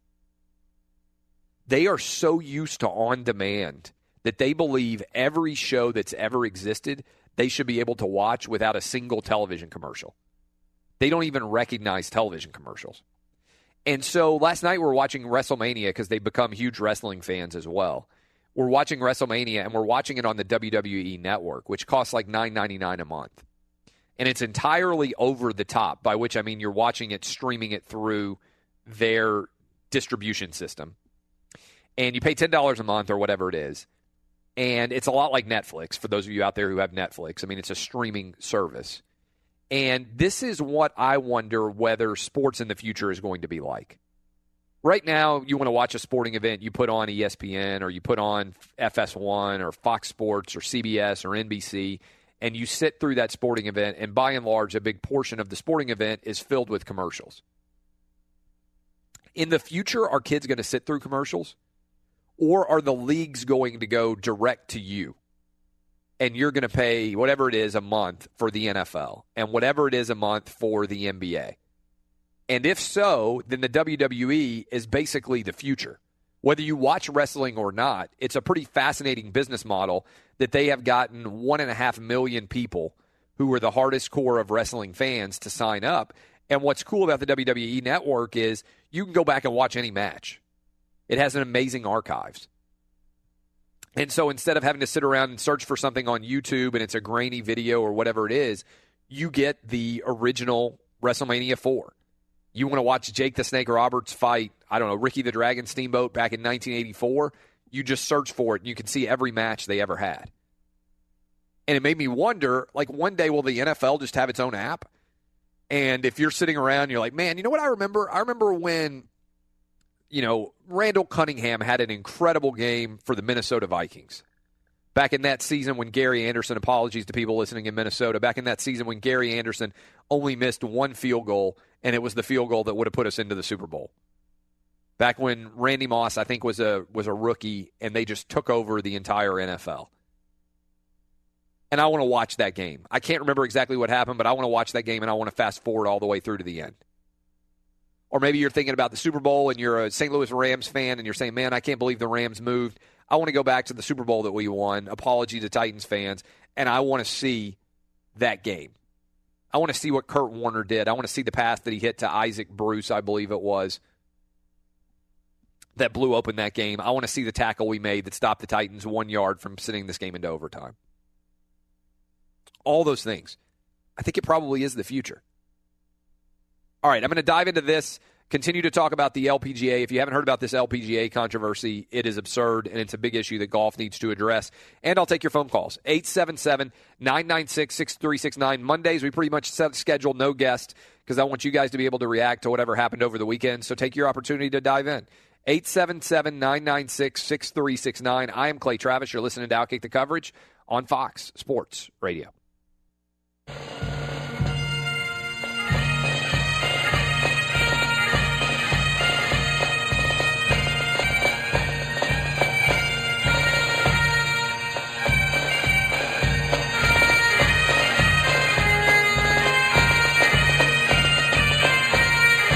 All wrestling music today on the breaks. Danny G putting it together. That's Rowdy Piper. Rest in peace, Rowdy Piper. Back in the day, Piper's Pit was the it. I did not curse. I was close to cursing, but I did the backside there.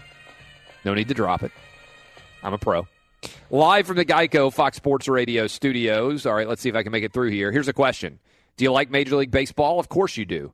Well, then you need T-Mobile because they're giving away a free year of MLB.TV Premium. That's $112.99 value. Absolutely free, only for T-Mobile customers. And, oh, yeah, here's the best part. With T-Mobile One, unlimited data means unlimited baseball. Here's how you get it. First, get T-Mobile, obviously. Second, download the T-Mobile Tuesdays app from the App Store. Third, and this is important, on April 4th, get your free year of MLB.TV Premium in the T-Mobile Tuesdays app. Remember, on April 4th, get your free year of MLB.TV Premium through the T-Mobile Tuesdays app or go to T-Mobile.com/MLB. Top 3% of data users, that's greater than 30 gigabytes per month, may notice reduced speeds. Activate HD feature. Otherwise, video typically streams at 480p. Web-enabled mobile device and qualifying service required. Major League Baseball trademarks used with permission. Blackouts and other restrictions apply. See terms of use for details. All right, I want to dive back into this Lexi Thompson story. If you're not familiar with it, it's one that I think is pretty fascinating. And Lexi Thompson lost the match over a 4-stroke penalty as she was walking off the 12th green yesterday. During the 4th round of the ANA Inspiration, the penalty was emailed in by a viewer who noticed that she had moved, and the picture I'm looking at right now is simply unbelievable. That someone would notice that she moved maybe her ball about an inch different than where she ball marked it. And the LPGA is saying, look, there's no element here of cheating. There's no suggestion whatsoever that cheating had taken place. The fact that somebody could notice this difference is pretty unbelievable. And again, it came in from an email. This was the LPGA's official statement. On Sunday afternoon, the LPGA received an email from a television viewer saying Lexi Thompson did not properly replace her ball prior to putting out on the 17th hole during Saturday's 3rd round of the ANA Inspiration. Claim was quickly investigated by LPGA rules officials.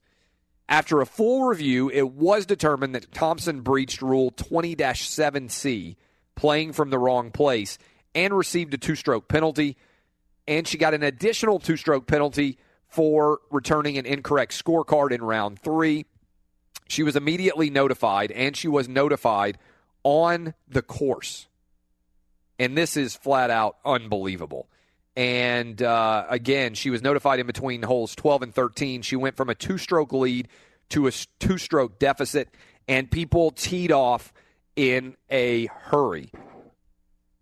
Tiger Woods said, and I quote on Twitter, "Viewers at home should not be officials wearing stripes. Let's go, Lexi, win this thing anyway." She did not win this thing anyway. She lost in the additional playoff rounds. She got into the playoff and then lost there. Tons of different people reacting. I'm diving through all these different situations. Natalie Golbus asking a question that a lot of people have. Who's watching what is happening? Can't believe this.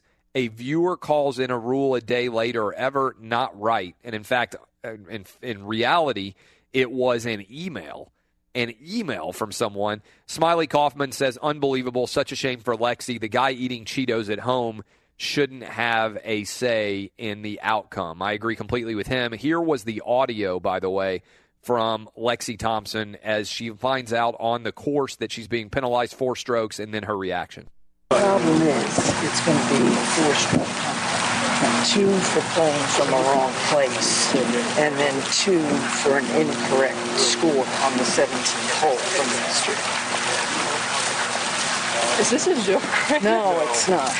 Not at all. 4 stroke count. We obviously will be happy to talk with you. Oh my God. After the round. I mean, it just came to us, and we need to inform you. 4 stroke count. I heard. You can do it, Lexi. Whatever. That's just ridiculous. That's Lexi Thompson on the course, finding out that she'd been hit with a 4-stroke penalty. She said, is this a joke? Because she's probably still thinking it's a late April Fool's joke, which is valid for her to be thinking, to be honest. And then, again, I want to open up phone lines to get what you guys think about this. It's been a major, major story, but a lot of you, I bet, are just hearing about it this morning because it's kind of just echoing through the sports universe. 877-996-6369, because let's be honest, most of you are not paying attention on a day-to-day basis for what's going on the LPGA. But again, I think it's a crazy story, and it could impact the Masters coming up this weekend, where we seem to get these kind of statements all the time.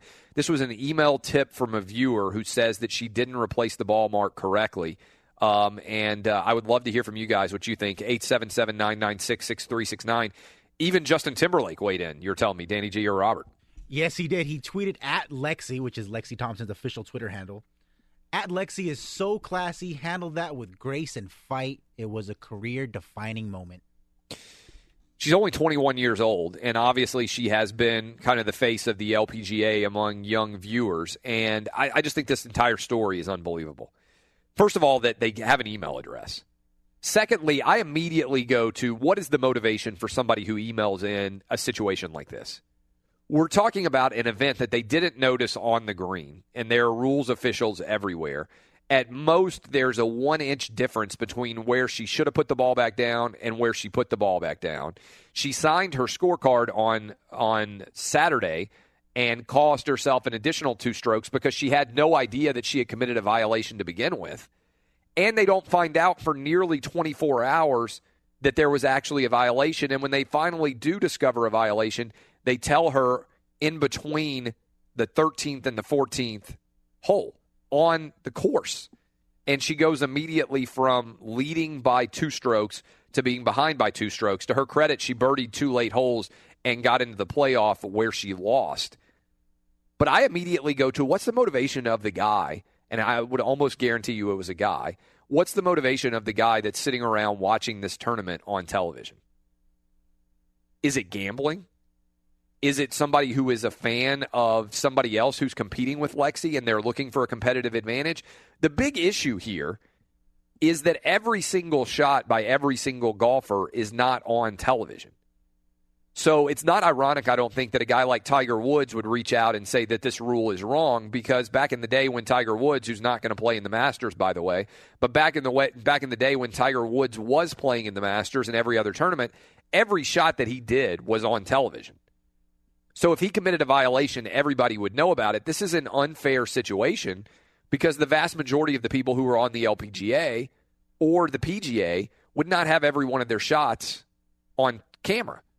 And so there would never be an opportunity for somebody to actually dive in and say, wait a minute, we've got a violation that we found here. It's just ridiculous.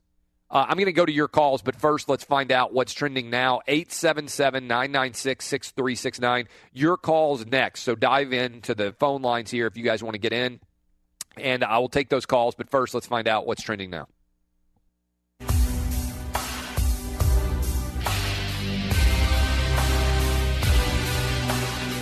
I never tried to do that, but I would tell you I go home just maybe 3 weeks a year. I don't have the time to rest. It is tough, believe me. On top of that, some people from the movie, they want me. Some people from TV, they want me. So I try to make everybody happy. I don't have the time to rest.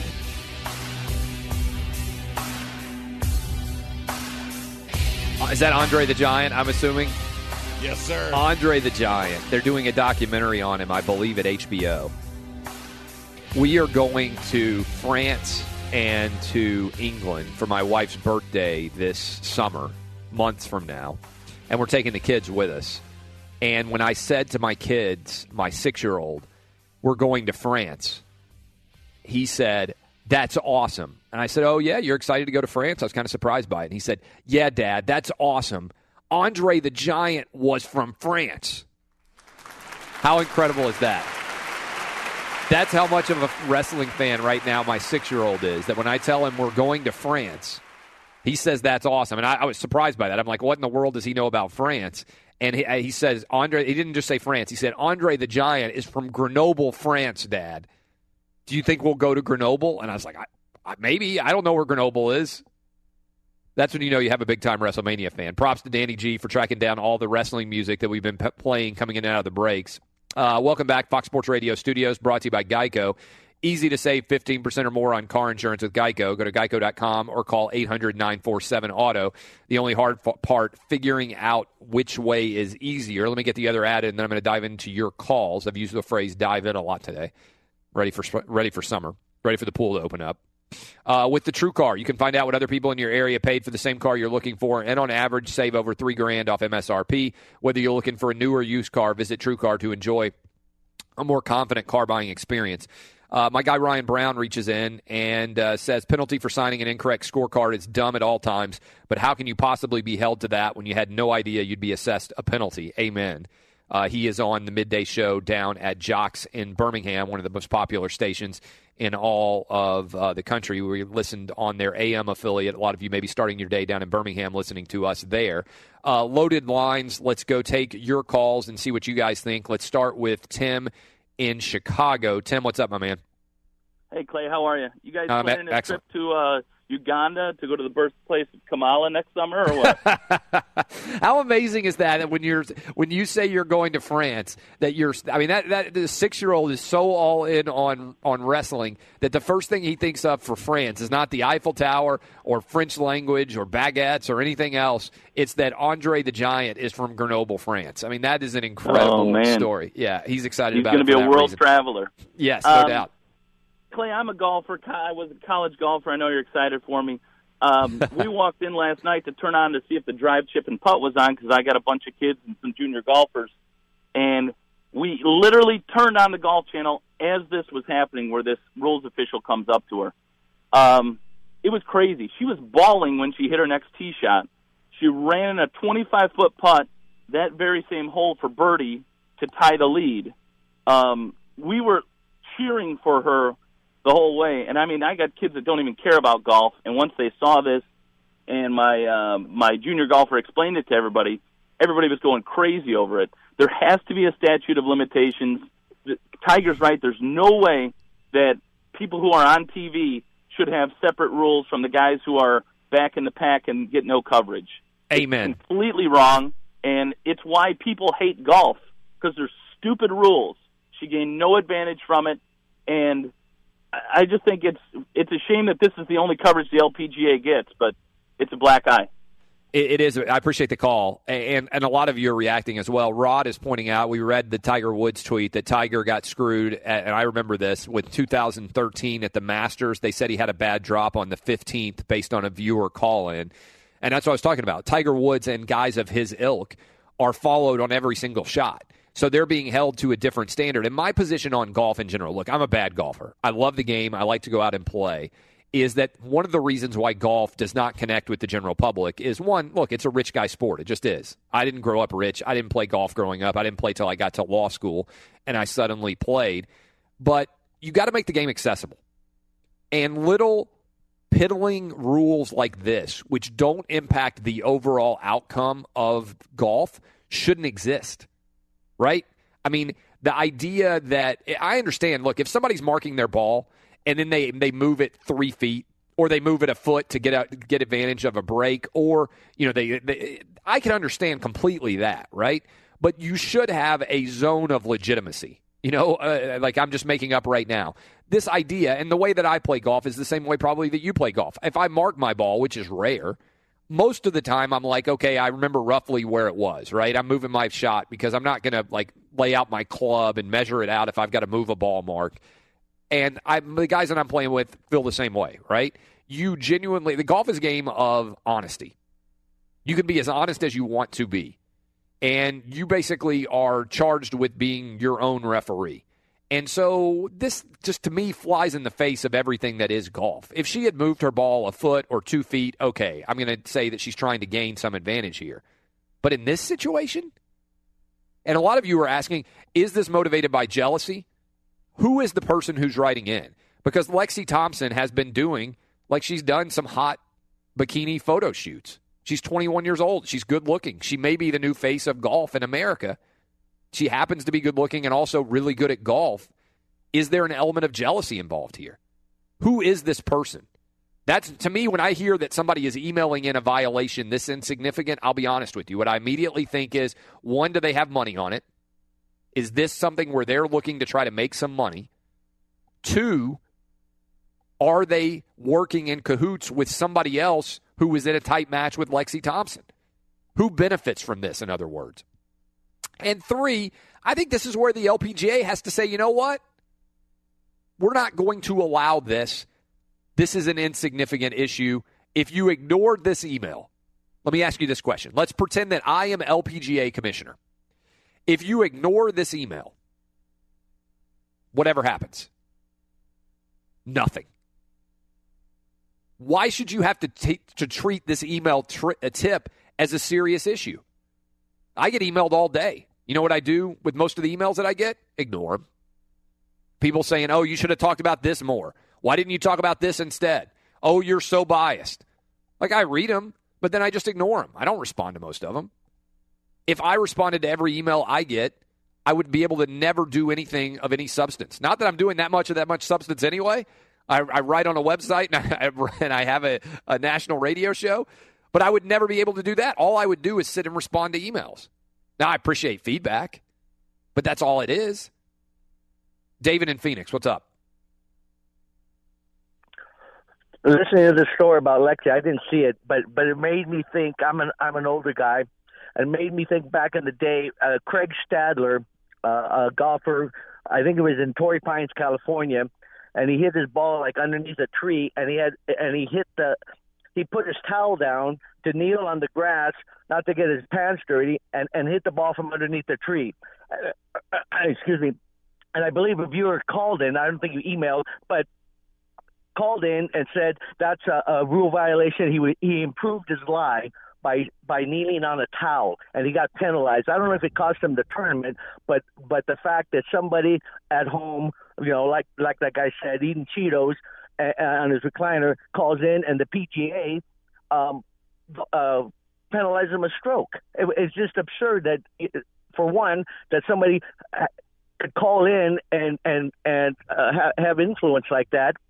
And I believe years later, they named that the Stadler tree. And years later, Craig Stadler, they allowed him to take a chainsaw and cut down that tree. Yeah, you know what? That's a great call, David. And several of you also tweeted me that. And it was in 1987. I didn't know this story.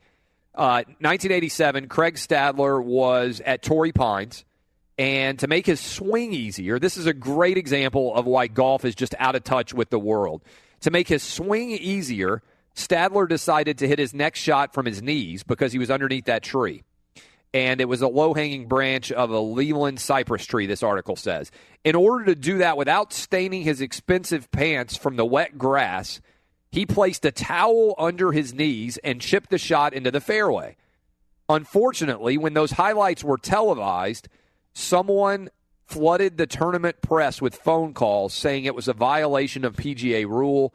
It cost him, back in the day in 87, $37,000 because you're not allowed to sit on a towel when you hit that shot. I mean, every single one of you who's hearing that right now is saying, are you kidding me? That's a rule. My God. Get with the world, golf. Andrew in Georgia, what's up? How's it going, Clay?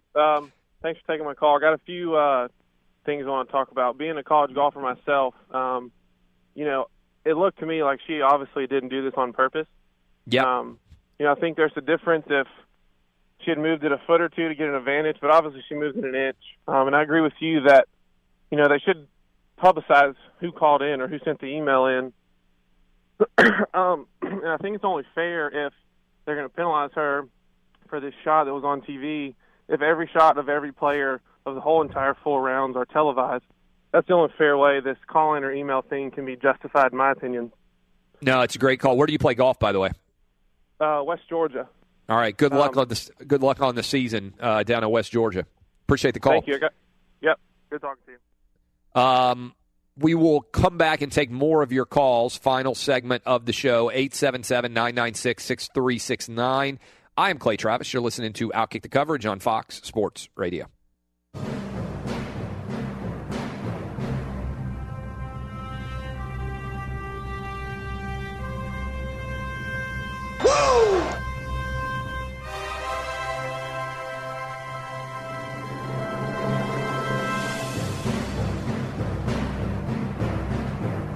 Live from the Geico Fox Sports Radio studios in honor of WrestleMania. Ric Flair bringing us back. What does it mean when Geico says just 15 minutes could save you 15% or more on car insurance? It means you probably should have gone to geico.com 15 minutes ago. Going to go to your calls here momentarily, but first, Rob Gronkowski back from his injury. Where does he make his debut? In the wrestling ring last night on WrestleMania. Here's what it sounded like. And now Brock! Wait a minute. A paying fan cannot just walk into the ring. I don't care if it is Gronkowski. He may be the greatest tight end in the NFL, but he is a paying fan. What's the biggest event? Little pale. What is Gronk going to do? God, it's the biggest event Gronk's ever been involved in. Wait. It's WrestleMania. Gronkowski's in the ring. He's setting up. Oh, my God. Just had his clock cleaned by Gronk. Oh, my God. And now Mojo back in trying to pull his head. Oh, my God. Gronk is unleashed. Neither two of these guys have a lick of sense. Rob Gronkowski. Is there any doubt that he needs to do WWE when he finishes his career? I mean, he's perfect for it. In all honesty, you may think, oh, wrestling sucks. Oh, it's fake. All those things, all those insults you can have. The guys are freaking phenomenal athletes. And they're even more phenomenal athletes now than they were back in the day. I mean, we're talking about 240, 250-pound guys climbing the tops of the ropes, flipping every which direction. I mean, this is a really high-end level skill. Man, and I tell you, Gronkowski would be perfect. Come out in a 69 jersey, fight people, scream, mic drops, everything. He'd be fantastic at it. All right, closing out your calls today. Thanks for spending your Monday with us here on Outkick the Coverage. I'm Clay Travis. And let's go to Billy in North Carolina. What's up, Billy? Clay, thanks for taking my call, man. Real quick, because you got to wrap it up. But in my pops and my brother and myself, we've been playing for 30 years as far as golf goes, and we try to stick to the rules. We're just weekend hackers, but we try to stick to the rules. If you move the ball, we see it'll cost you a stroke. But we don't knock other people that we may be playing with for doing the same thing. It's just to each his own. But the rules are there to be to be abided by. And if she moved the ball, I didn't see it, but if she moved the ball, then it should count as a stroke. Yeah, you're crazy. Thanks for the call, Billy. And I understand the rule. I'm not a rules are the rules guy. And I've never been a rules are the rules guy. I am of the opinion that the rules exist, but you have to examine the intent of the rule. Similarly to the way that women's game against Mississippi State and UConn went down. If you watch that was not a flagrant foul. Okay? You use discretion of the officials. You don't just apply the letter of the law. You figure out what was the intent of the rule. The intent of the rule here was not for Lexi Thompson to be busted for missing her spot by an inch on her putt, which is what happened. And certainly the intent of the rule was not for Super HD television viewer to be able to sit there as one of our guys said, Smiley Kaufman with Cheetos in his lap, and email a violation. The intent of the rule was if somebody on the green sees you commit a violation, then that's a violation. Or if you commit a violation, then have it happen. Trey in Nashville. Trey there? All right, let's go to Charles in Portland then. Hey, Clay, long time, first time. I used to work on tour. There's a rule called the outside agent rule, and oftentimes it'll it'll come up if someone outside the ropes is involved with a play. I was actually caddying for a player on the LPGA one time, and a dog came out and grabbed the ball and took off. That's called the awesome. outside agent rule. Yeah. And this was violated in favor of Tiger Woods at the Waste Management at the TPC Scottsdale when they had a huge boulder inside that's part of the landscape of the golf course. And somehow he had the audacity to call an official and say, well, that's a loose impediment because it's not embedded. And they allowed 5 big guys to come out from outside the ropes to come into the competition and move that boulder so he could hit a shot and end up making a par. That's the outside agent rule. In this case, I think the same rule should apply because it's an outside agent outside the competition that is getting involved a day later after that competition the day before had already ended. That's a fantastic idea. I love that idea. Great call. Love the idea also of a dog running off with the ball. Charles in Portland. It's a fantastic question. We'll talk about that maybe a little bit tomorrow. But more importantly, we will be talking about Mark Few versus Roy Williams, Gonzaga versus North Carolina. Who gets the title? Bet on it. Clay Travis on Outkick.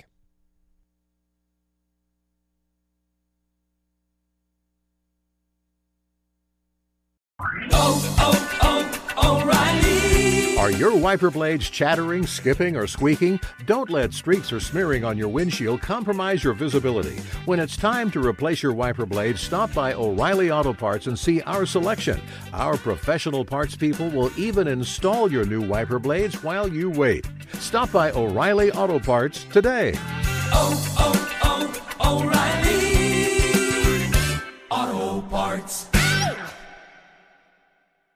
Infiniti presents a new chapter in luxury, the premiere of the all-new 2025 Infiniti QX80, live March 20th from the Edge at Hudson Yards in New York City, featuring a performance by John Batiste. The all-new 2025 Infiniti QX80 is an SUV designed to help every passenger feel just right. Be the first to see it March 20th at 7 p.m. Eastern, only on iHeartRadio's YouTube channel. Save the date at new-QX80.com. Don't miss it. 2025 QX80 coming this summer. There's plenty to celebrate in March and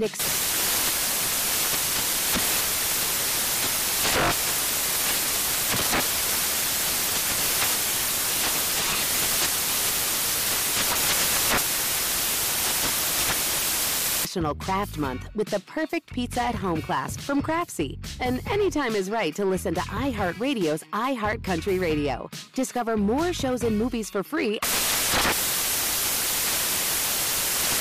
Hey, it's Jonas Knox. You know, in today's world, it seems the best treatment is reserved only for a few. Well, Discover wants to change that by making everyone feel special. That's why with your Discover card, you have access to 24/7 live customer service as well as $0 fraud liability, which means you're never held responsible for unauthorized purchases. Finally, no matter who you are or where you are in life, you'll feel special with Discover. Learn more at discover.com/credit card. Limitations apply.